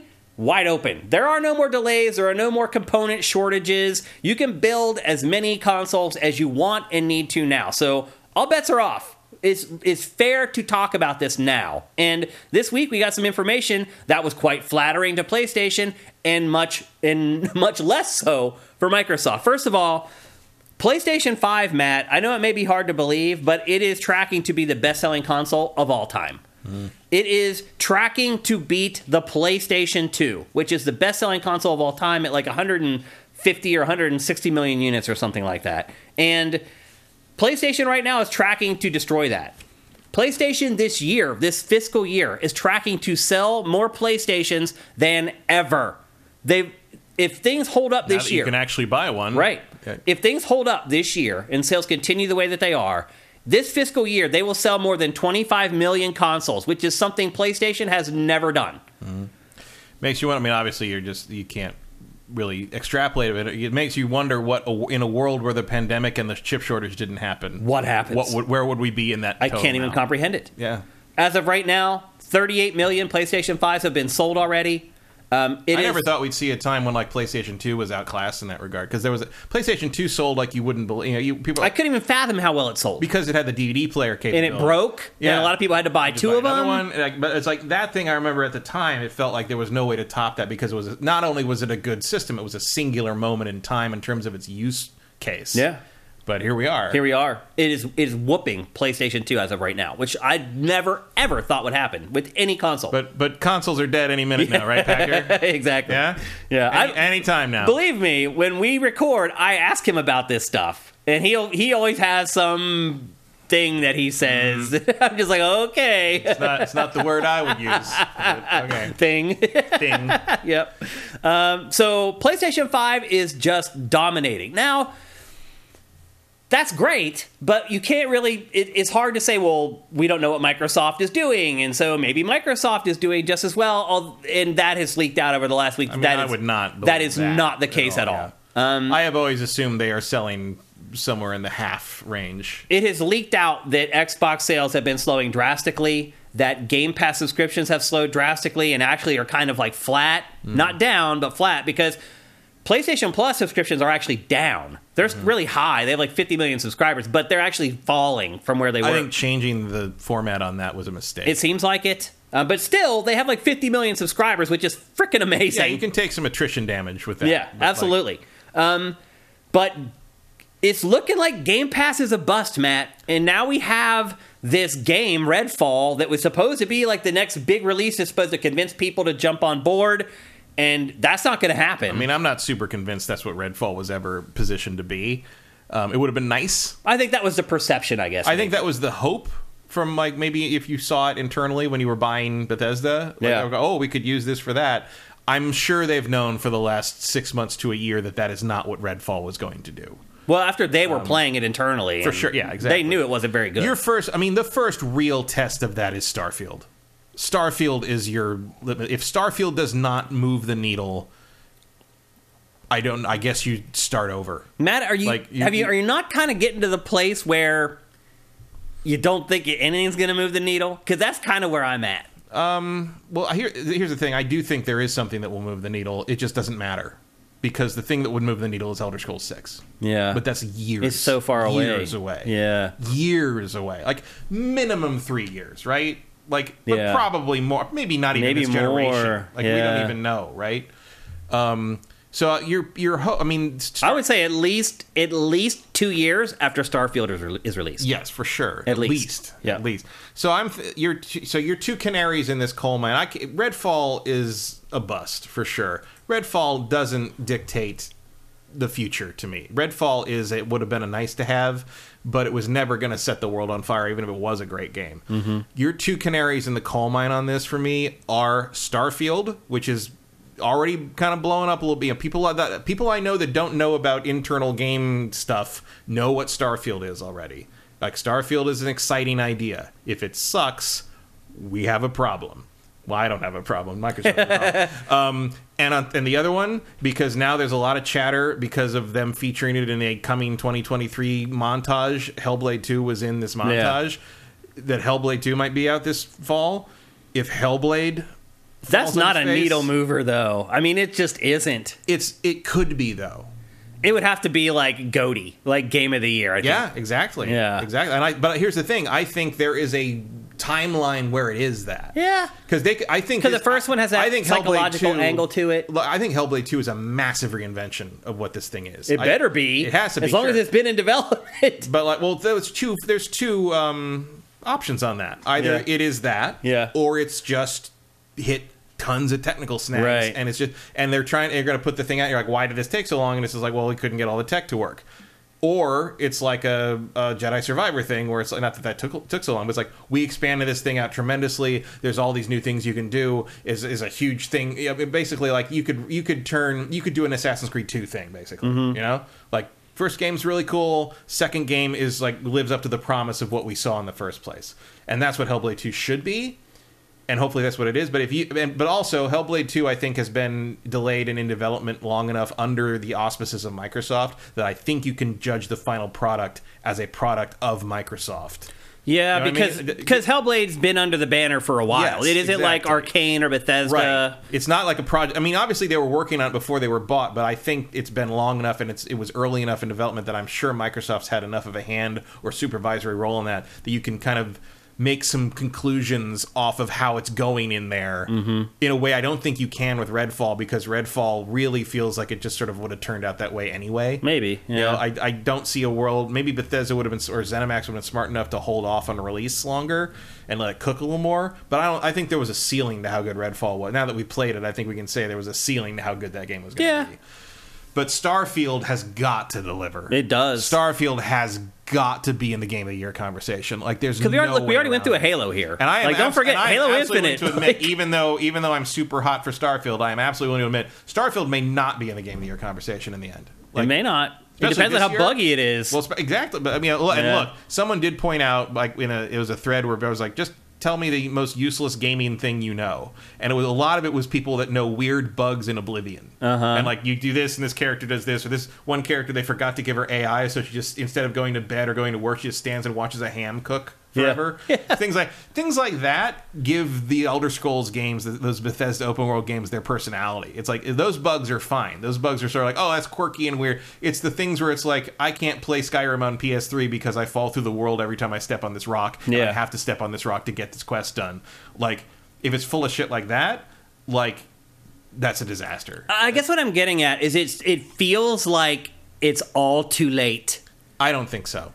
I mean, this generation's over, Matt. Oh, for this, yeah. Like, nothing you can really do. Like, Microsoft is not going to compete this generation. Unless, I mean, the only thing you would be able to do that with is if they, I don't know, if they got like a Fortnite-style hit, which I don't see in their catalog. It's possible. Forward. It's possible, but I don't see it. You know, if it is, I mean, there's only been one Fortnite so far. But again, but you know, there was PUBG before that. There's Halo. I mean, Halo was that. I mean, it didn't like win them that generation, but it won them the next generation. And well, it kept them alive to pursue another generation. So I'm not saying it's too late for I mean, in terms of like, oh, they're going to shut Xbox down, or like Phil Harrison's going to get fired and everything's going to go away. I don't think Phil Harrison might get fired. Yeah, but it's not going to. It's not going to end the Xbox division like this. But they may have to go back to the model that PlayStation is using, where you go back to selling the games. Maybe. Yeah. Like, that's what I'm wondering. Is it proven now that this model's not going to work? Because, look, even if Starfield's great and it's Game of the Year, it's 10 out of 10 or whatever, people are going to go to Game Pass, they're going to subscribe to it, they're going to play the game for 2 months, or best case scenario, 3 months, and then what? And then you're waiting for Bethesda's next, for Elder Scrolls, like 3 years. I'm having problems starting to see. Well, I'm starting to have problems seeing how this is sustainable. Well, theoretically, then you'd have Hellblade 2, and then you'd have Forza, whatever we're calling it. But they're not as big as like Bethesda's big RPGs. They're not as big, but they are enough to keep you paying $15 a month instead of $70. But are they enough to get more people to start paying $15 a month? I mean, because that's what you have to do if you're Microsoft. To that is who cares? But Microsoft cares. But we don't know. Like, we don't know what the numbers are and what they want. Like, that's the thing. We still don't know what Microsoft wants from Game Pass in terms of sheer volume. Well, I mean, Pachter is kind of laid down. Like, if it really is going to be a success on the level that Microsoft needs it to be, they're going to need at least around 100 million subscribers. Mm-hmm. And what do they have right 25. now? Yeah, I don't really see getting to that. So if they really thought that was the target, they're crazy. Yeah. That was never going to happen. I mean, it could if people really started adopting playing like Game Pass off console, playing it on their TV or on their PC or on their laptop, or coulda, woulda. I mean, that's on the level of thinking Google Stadia was a good idea. But here's the thing: Microsoft has been signing deals with streaming partners. Mm-hmm. Like, they've signed 2 huge deals in the last 2 months with big time streaming partners, basically showing their hand, saying, look, we need to get more people playing Xbox Game Pass off console, off PC. Well, that's not going to work. That's what I'm getting at, Matt. I don't think it's going to work. I think what's happening, what we're seeing now, is that this is not going to work. This plan is not going to work. They don't have enough big games to do it. And I don't think anybody is capable of it. Even if you did buy, and that's the other angle to this, Matt, the deal was just blocked to buy Activision Blizzard. Like, even with them, I struggle to see them having enough big games to make this model work. Yeah, I don't really see where that was gonna go. I mean, especially if they really did intend to have Call of Duty multi-platform still for another 8 to 10 years. Right. Like, what else is left? Are you gonna hold Diablo 5 hostage now? I don't know. Blizzard doesn't put enough stuff out regularly to do that with. Yeah, I feel like time is running out here. For this it's like a make or break point, and I don't know that they have anything that's going to make it. Yeah. See, look, I don't know if I believe Pachter's 100 million thing. That's a ridiculous number. Yeah. And I'm not saying that corporate people don't have ridiculous ideas. I mean, look what's happening with the Writers Guild right now. That strike is ridiculous. The idea that they think that they can just not address that is absurd. Mm-hmm. As someone pointed out, the part of the problem there is the executive people there, they're not the ones who make things successful. The writers who wrote Mad Men and The Wire, and they're the ones who made those things pop out, or Last of Us even for HBO Max recently, or Game of Thrones. That's not that they finished that too well, but that's in they wrote those. The writers did that. If you give an executive here's your chance to make this big and revolutionize it, you get Quibi. And there's a kind of a problem there where the people in charge are kind of resentful that they're not the ones who create the value. Yeah. And I just don't I don't think the solution here is in the executive boardroom. The solution is making a game that people are willing to pay $70 for. Well, I think Pachter, and most analysts, that recently are comparing Game Pass to Netflix and to Amazon Prime, right? Because that's the model and those businesses needed around 100 million subscribers to actually make it. Right, but that's never going to happen in gaming. That's what I'm saying. Exactly. This isn't going to work. So, it is not going to work. But here's the thing. I don't believe people running Microsoft, that's stupid. I don't think they have a 100 million target. I think they do. I don't think they do. That's ridiculous. Look, they have deep pockets. They can keep funding Xbox until way after I'm dead. That doesn't mean it's a success. Mm-hmm. That just means you're throwing good money after bad money. I mean, it is possible they've fallen into that kind of infinite growth capitalism thing where it's you can't just do the thing where it's hey, this business makes us this much revenue every year. And that's not great. Good enough. But no, you have to do the infinite growth thing, which is silly. It is silly. That's why Game Trailers doesn't exist anymore. Right. I saw Waypoint went under this week, and I was reading some of the stuff the people who worked there were writing. It's the same thing that happened to Game Trailers. They claimed Waypoint was profitable, or at least at one point it was. At one point it was. Game Trailers was always profitable. We had at least a 30% profit margin every year. but we only made like $3 million in profit. Into a company like Viacom, they're like, that's like 2 hours at the movie theater for one of our crappy Paramount films. Like, and they're just like, it's not worth the hassle. Bye-bye. Like, you're right. The infinite growth thing, but that is what Microsoft subscribes to. It's big business. So, which is weird because you'd think they'd be used to like what you want isn't what happens. Because I mean, no matter what they do maybe they are that dumb. I know they're a different division, but it's like, how ridiculous is it that when you try to install a different browser on Windows 11, it's like, hey, Microsoft Edge has everything you need. You don't need Chrome. Yeah. And I'm like, no, I do. I do need Chrome. I paid for the Office suite, but I only need the Edge. No, it's not going to happen. That's a good pun. It's that's funny. I bet people didn't get so that maybe joke. they are dumb. Maybe they are that dumb. But even if it's 50 million. It's still pretty unrealistic. Yeah, I don't think they'll get there. But the other thing is like, okay, if that's the number, what's their time frame? How long? They've always long hauled eternity. This thing. Maybe they're going to need it to get there. I mean, I don't know what kind of dent you're going to make until something as big as Elder Scrolls comes along. Here's what I think what happens with even Elder Scrolls or Starfield is you gain 2 or 3 million subscribers for 3 months. I think Elder Scrolls could make a bigger dent than that. Not 100 million, but I think that's the only thing with the clout to do that. It's also the only thing with the clout to sell hardware. I mean, look, I love I'm super into Starfield, and I loved Hellblade. Would I buy an Xbox for them if I didn't already have one and I didn't care about everything else on Xbox? Probably not. Yeah. Like, if I wasn't someone who was just in for all the consoles, I always find every console to have enough worth, to justify them, even the Wii U, and like, sorta, and and I have the disposable income to do that. Yeah. Like, I don't think I'd own a Series X this generation. I don't know that I need it. Yeah, I play it every once in a while because I have Rocket League on it, but I could very easily download Rocket League for my PS5. I play it more than the PS5, A, because there's more storage on it, and B, because things do tend to run a little better on it. But is it that much of a difference? No. Like, would I notice outside if I played everything on PS5? Probably not. Like, I'd be fine playing everything on PS5 instead. I just don't do it because I prefer to.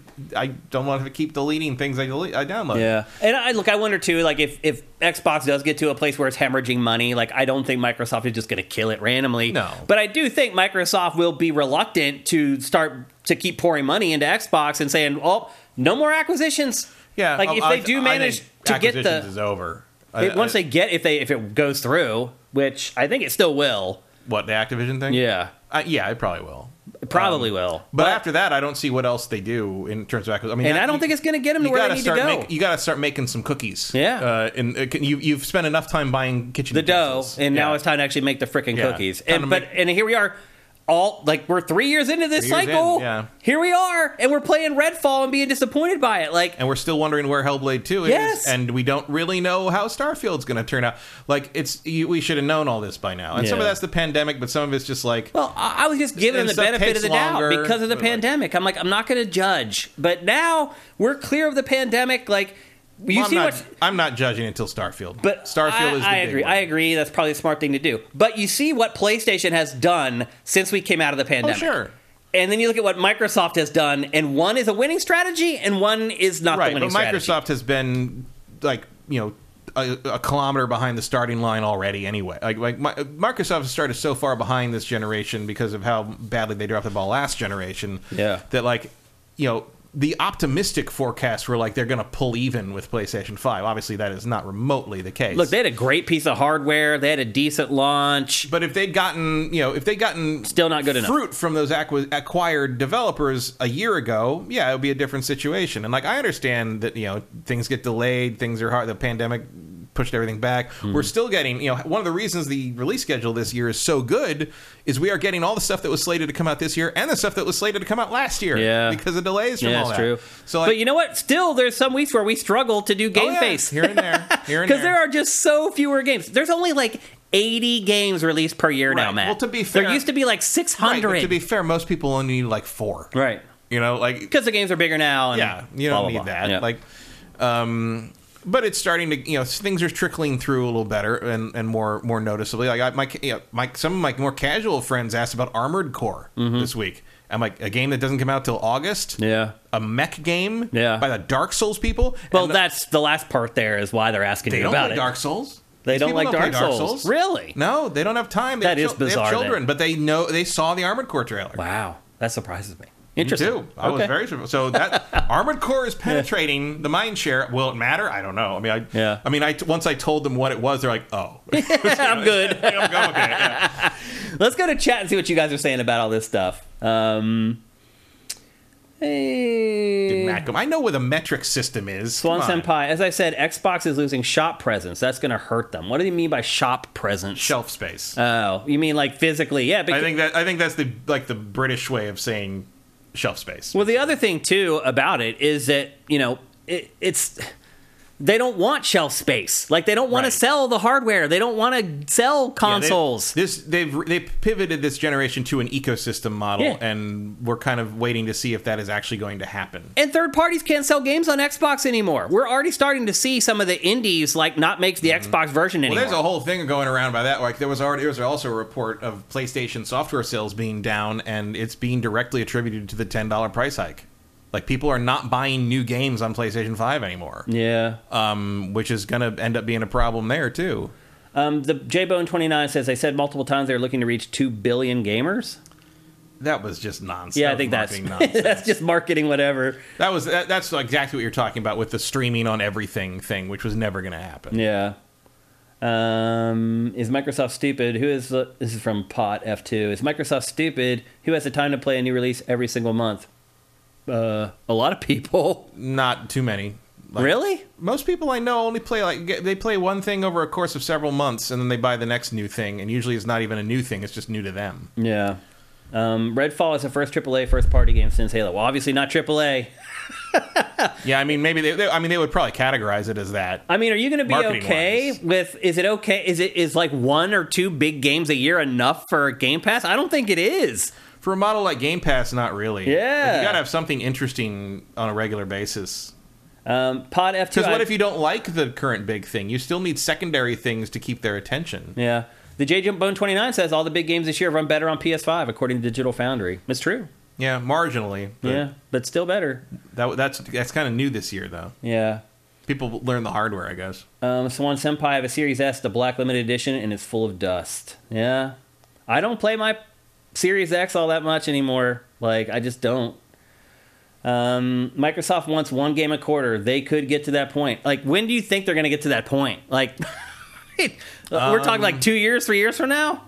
No, I mean, they might get it there this year if the releases are solid. I mean, you get Starfield out, you get Hellblade out, you get Forza out. That's 3 in the space of 2 quarters, and then you better have something for January through March, I guess. Yeah.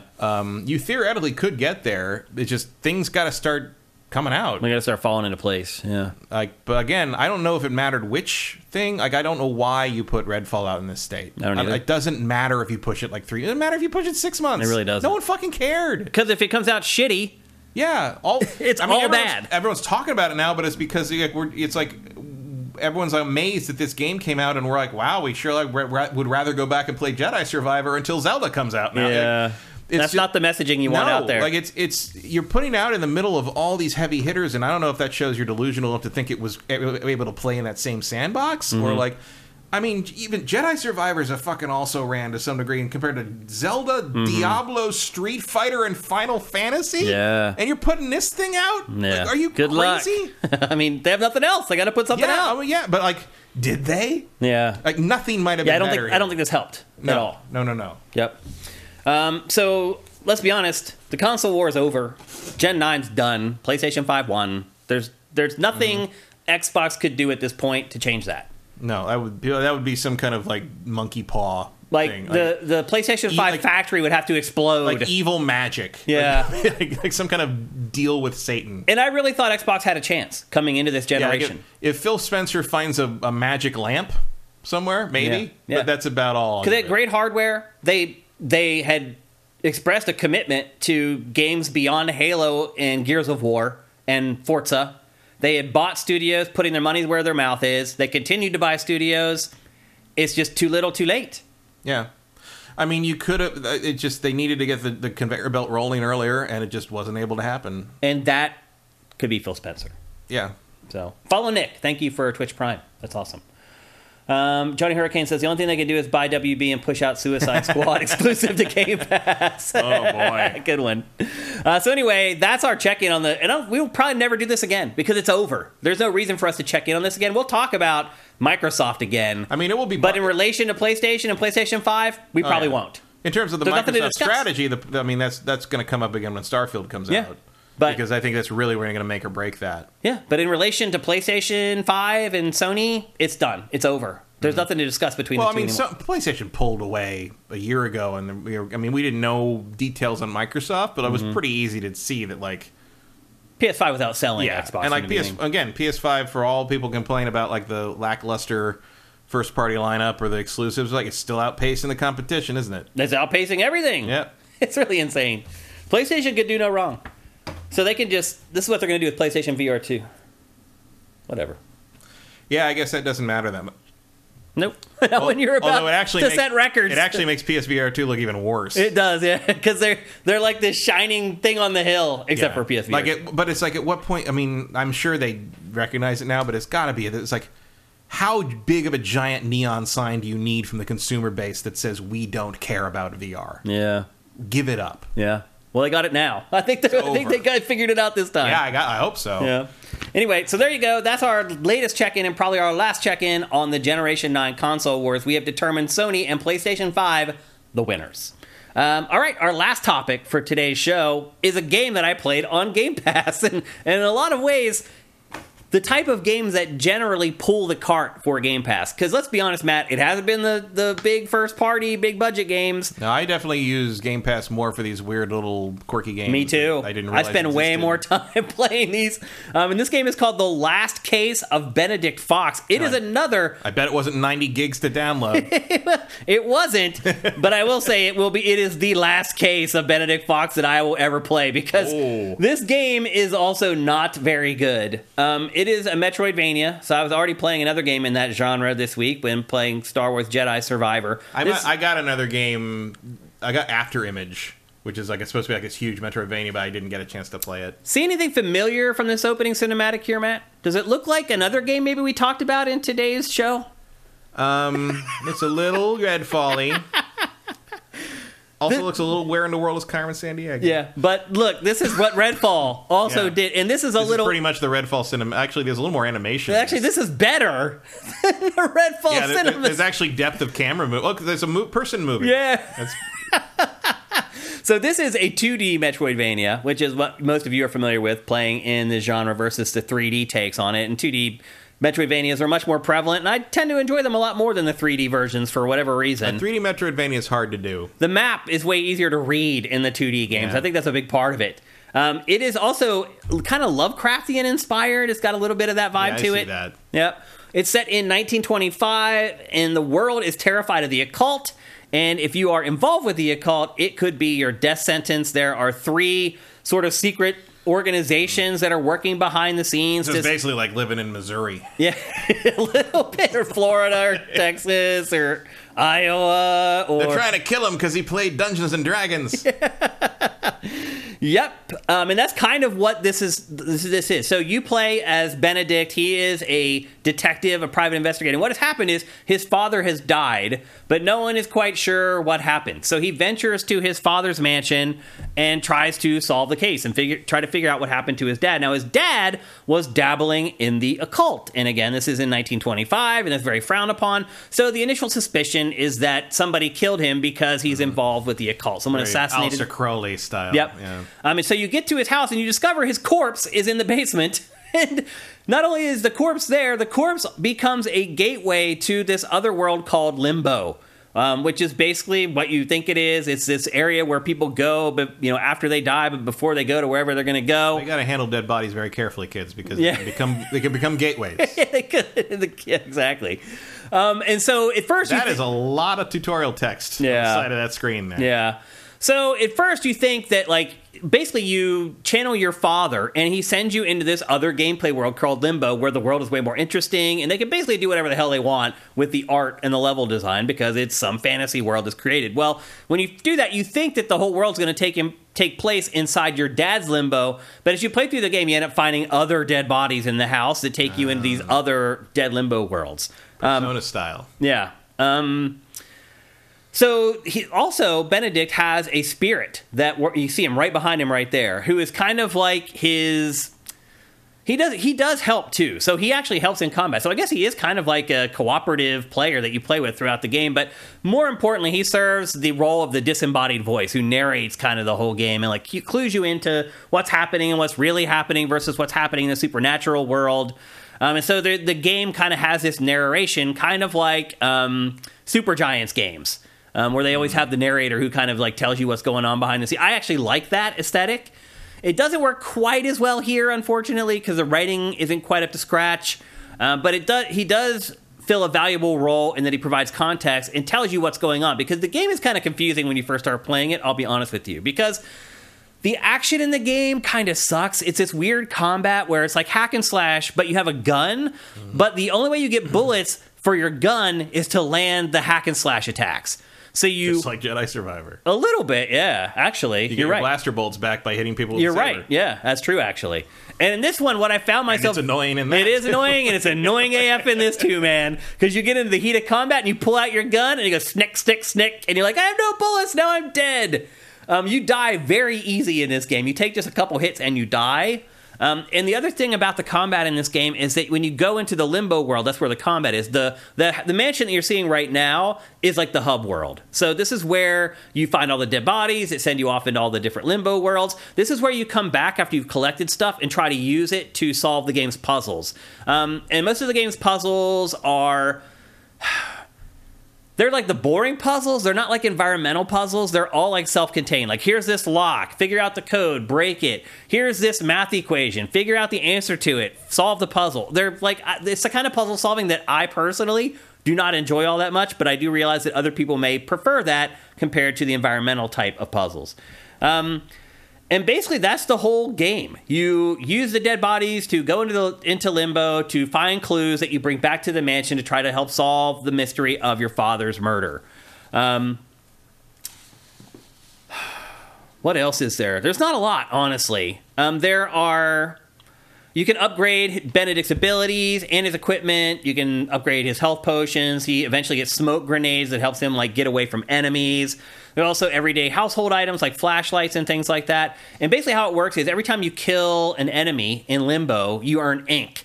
And then you use that ink to give Benedict tattoos, and then the tattoos are what give him like his extra special abilities or his increased abilities from his default. I'm vaguely remembering more and more the trailers for this. Yeah. Like the various Xbox. It looked good in the trailers. Shotgun presentations. Yeah, but it's another one of those games that looks good in a trailer, but then ultimately the execution kind of fails a little bit. Also, eventually, as you get further into this game, there's a little bit of a Resident Evil Mr. X element to it in that you have like an enemy that chases you around at all times.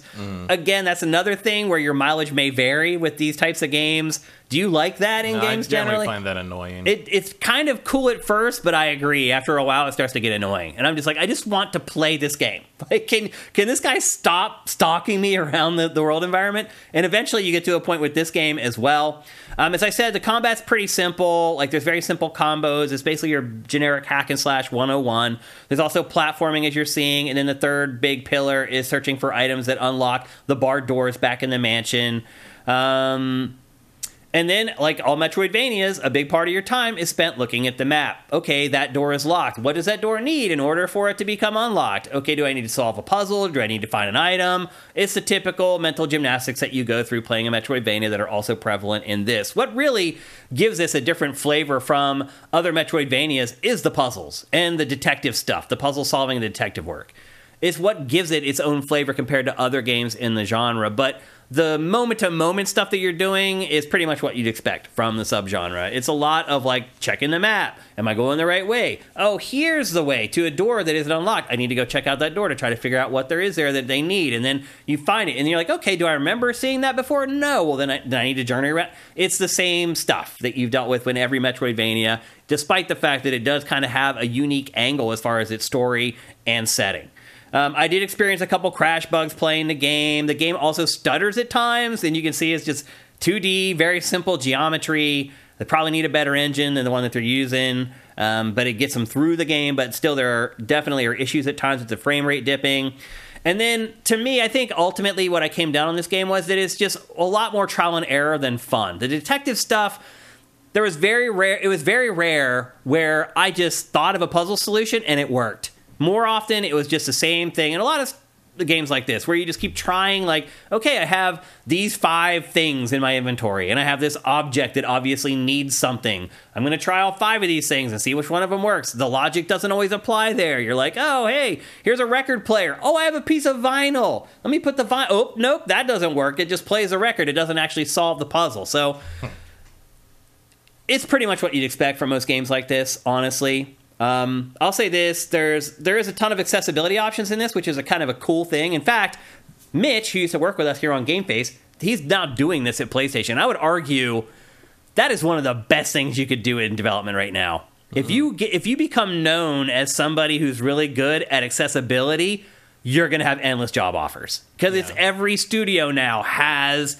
that guy or that girl who it's their sole job to make sure that their game is accessible.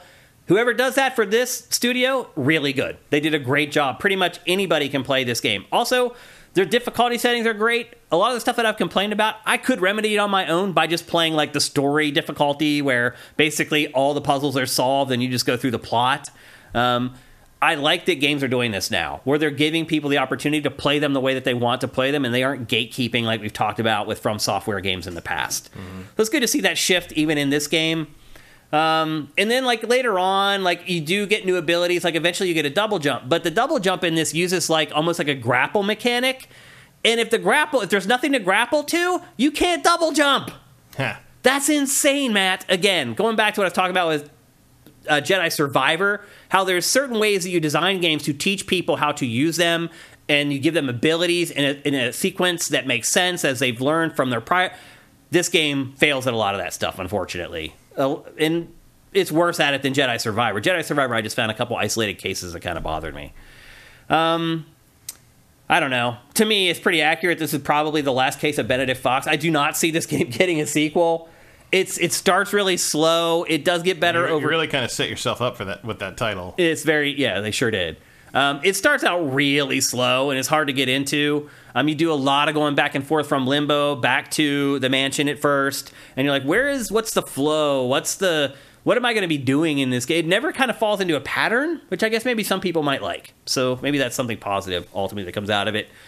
But I did not enjoy my time with this, and at the same time, as I said, these are kind of the kind of games that are floating the boat for Game Pass at this point, but to me, this is not one of the stronger releases, and I was excited for this game. Like, to your point, talking about the trailers that came out for this, they were impressive. Like, I watched them, and I was like, oh, this game looks awesome. Like, this might actually be another, like, Game Pass sleeper hit.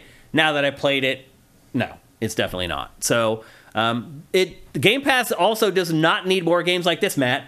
Like, I think really, like, either you're going to have, like, a crazy indie, like Hades. Like, that's maybe a type of game that if you got that exclusively for Game Pass, it might actually move the needle. Mm-hmm. Like, some indie sensation might do it and help. But more likely than not, you're going to need the big budget games to hit to move the needle. This game definitely is not going to do it. So you can buy the game if you want to on Steam. I think it's like $30 or whatever. Like, it's $25. I'd play this for like 15 or 20 max. Unless you're just really desperate for a Metroidvania, but I don't think that really happens anymore, Matt, because there's so many being made. Yeah, there was a time when they just didn't exist at all, but now they're one of the most common indie genres. Yeah, so that's which I like. I don't mind that, but it's like we've definitely hit a point where like you got to pick and choose and be sure you're getting one that not necessarily is good or bad, but like make sure you've got one that does it the way you like the Metroidvania done. Yeah. This doesn't seem really what I'd be after. No. It's just it's slow, I guess is the best way to put it. So we're talking about Jedi Survivor and how you finish an objective. You're like, now what? Like that's like fivefold in this. 9 Years of Shadows is more. I mean, it's much faster. It doesn't involve levels and like a lot of upgrades, but it's like go. It's like I liked Romancevania more than this. Wow. Yeah. I want to try. You remember that one? I want to try After Image, which just came out, Yeah. which is supposed to be like a big epic one, but it's also 2D and like has really nice art. There's so many to choose from. There's no point in playing. Maybe one like day, Silk Song will come out. We don't know. Maybe. I'm really starting to wonder if it ever will come out. So anyway, there you go. People were thinking that was going to be in the Nintendo presentation. Yeah. Oh, poor fools. Well, we realized we didn't even mention that. No, of course not. Everyone's like, why didn't they mention Silk Song? Silk Song's going to be there. I'm like, nope. Children. My sweet summer child. Yeah. So there you go. That's the last case of Benedict Fox. It's available for PC and Xbox. I say maybe give it a go if you like that genre on Game Pass because you're already paying for it. Definitely do not pay the $25 for it if you don't have Game Pass. All right. And with that, it is time for...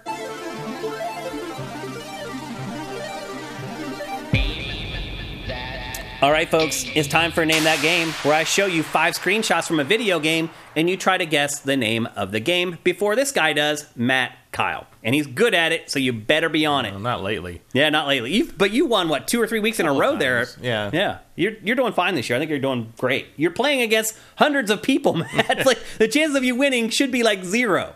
So anyway, a couple things before we get going. If you've won this year, do not play. You can only win once per year. When I say do not play, that means do not put guesses in. Just do not participate. Kick your feet up and relax. Also, if you have no interest in playing a PC game or you don't foresee yourself giving away a PC game to a friend, also don't play because the reward for winning this is a game, but it is a PC game. We have Steam codes. So if you can't play PC games and you don't see yourself giving away the code to somebody else, then please don't play. And again, as I said, please do not put any guesses into chat or anything because it could ruin the game for everybody else. Now, one last thing before we get going. Our chat is put into slow mode. That means you can only send a response once every 60 seconds. So don't start just typing random game names in hoping you get it right because you're going to end up seeing a screenshot. You're like, oh, I know that game. And you're going to try to type it in, and it's going to not let you type it in. So make your guesses count. And with that, I think we're ready to get going. I'm just going to project here. I think this will make it to the 3rd screenshot. We'll see. I'm always wrong. You guys always get it. I thought last week we'd at least make it to the 2nd one. You guys got it on the 1st one in like 5 seconds. So anyway, here we go. We're ready to go with Name That Game. And here is the 1st screenshot. If anybody gets it from this, I'm going to lose my shit. Cubert, no. Commander Keen 4, nope. Goodbye Galaxy. Fallen Order, no. AJ, though, he thought I was like... clever. That would be clever. Lost Planet, no. I can see why you would think that because of the snow. Dishonored, no. Sword of Sodan, no. Twin Snakes, no. God of War 3, no. Mass Effect 1, no. Sekiro, no. Baby Shark. Skyrim. Zed Saber says Dead or Alive Beach Volleyball. No. That's a very different part of the island. What did you just guess, Matt? Skyrim. No. That's a good guess, too, though. Death Stranded, no. Battlefield 1, no. Heavy Rain, no. Resident Evil 8, no. Mass Effect Andromeda, no. Unreal Tournament, no. Lost Planet 3, no. Mass Effect 1, no. Free Willy. No.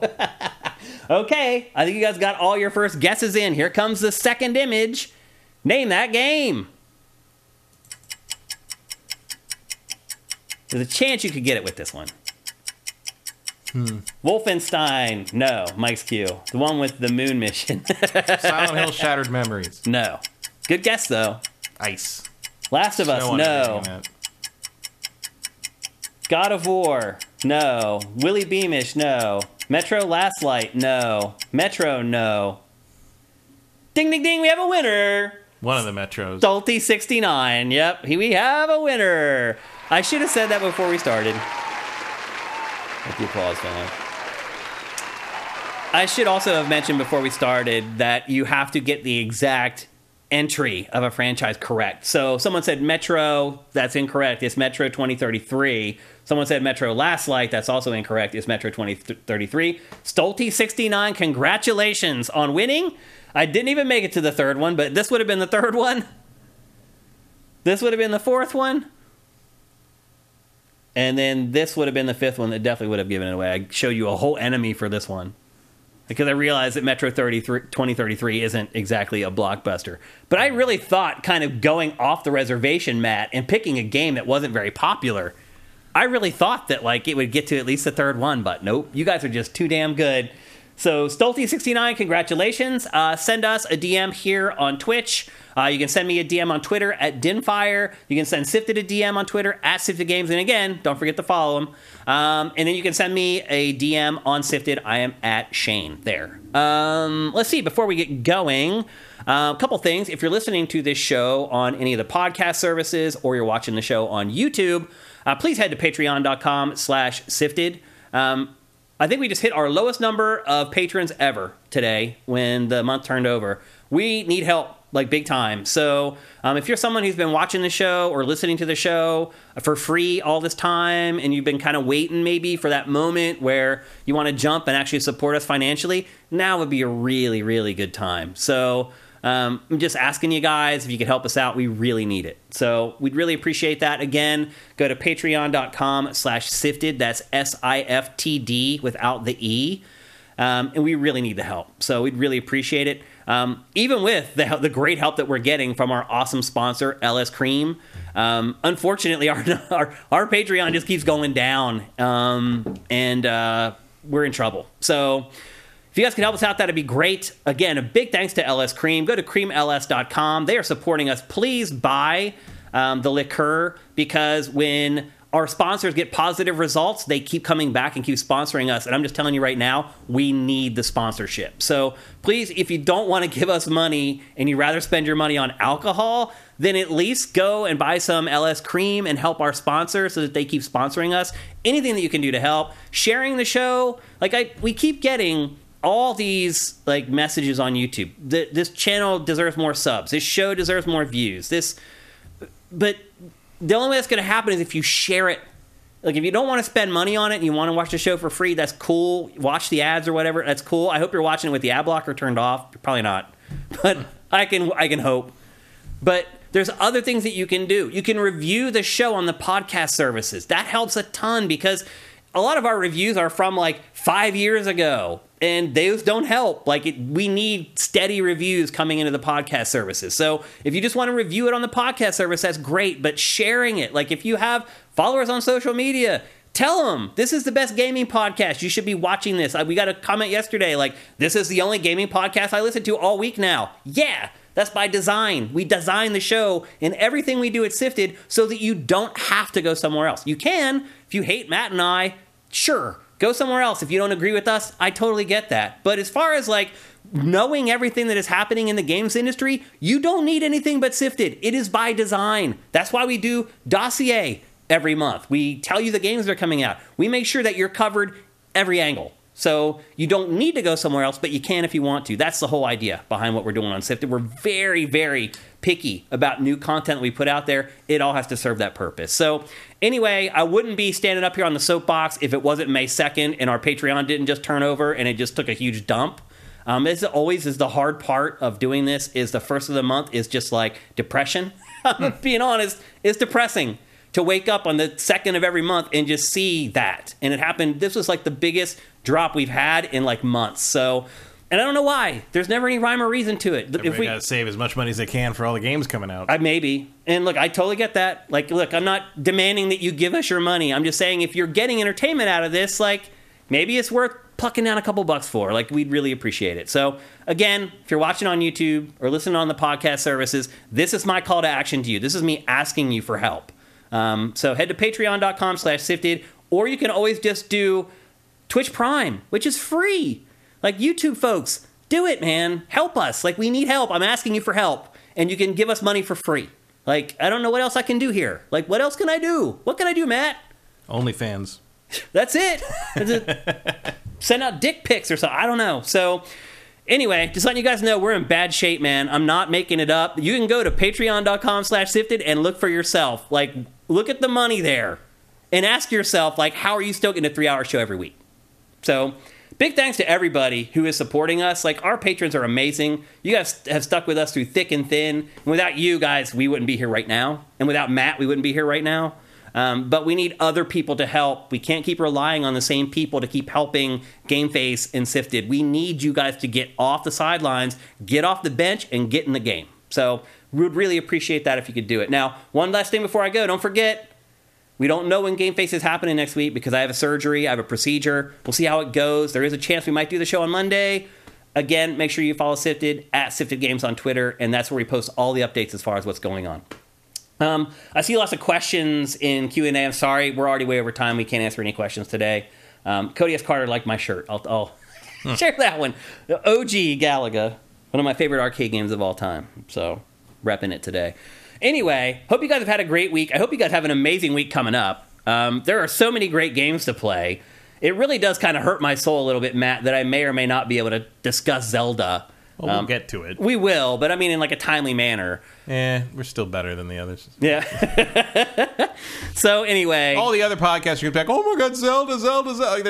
You're not going to get a lot of critical discussion. This is the only podcast where you're not going to have the fucking 6-month moratorium on criticizing the Zelda game. I promise you, if there's some weird shit in there, we're going to talk about it. That's a good point, because a lot of the other guys, 6 months later, they're like, wait a minute, that actually isn't that good. Yeah. And we just say it right from the beginning, which may be why we have a trouble getting traction, because we're not fanboys. Let's be honest, Matt. I mean, I think a big problem for us is that we're not fanboys, and we don't root for one console. I've definitely seen people that are just like, I don't like it because I don't want to hear criticism of the game I like. I want to hear people talk about how great it is, which is what a lot of the other video game podcasts are. It's just fanboying out about stuff. Yeah. And we're never going to do that. That's not who we are. So I can understand it if you don't like that. Like, then you may not want to subscribe. I understand it. But I think as you get older, you'll start to appreciate content like this instead of the fluff. At least I would hope so. So anyway, thanks to everybody. Thanks for everyone who's wishing me luck on in the chat for my procedure. I think I'm going to be okay. Like, it's a pretty safe procedure. There is some risk still, but I should be all right. It's just a matter of like how much pain I'm going to be in and how much time it takes to recover. One thing is for sure, I'll have plenty of time to sit on the couch and play Zelda. So anyway, that's it for GameFace 341. Much love to you guys, and I know everybody says this, love this. I mean it. Like, you guys, like the real G's of Sifted, I know you guys. You guys have come to LA and we've had beers. Like, this isn't some faceless thing like it was on Game Trailers for me, where there was just too many of you that I never got to know you guys. I know you, and you're awesome people, and I appreciate you, and I love you. So, you guys have a great week. Get hyped for Zelda, man. It's coming. Whether it's great or not, I'm excited to play it. So, it's not too far away. We'll see you, hopefully, in the next week. GameFace is up and out.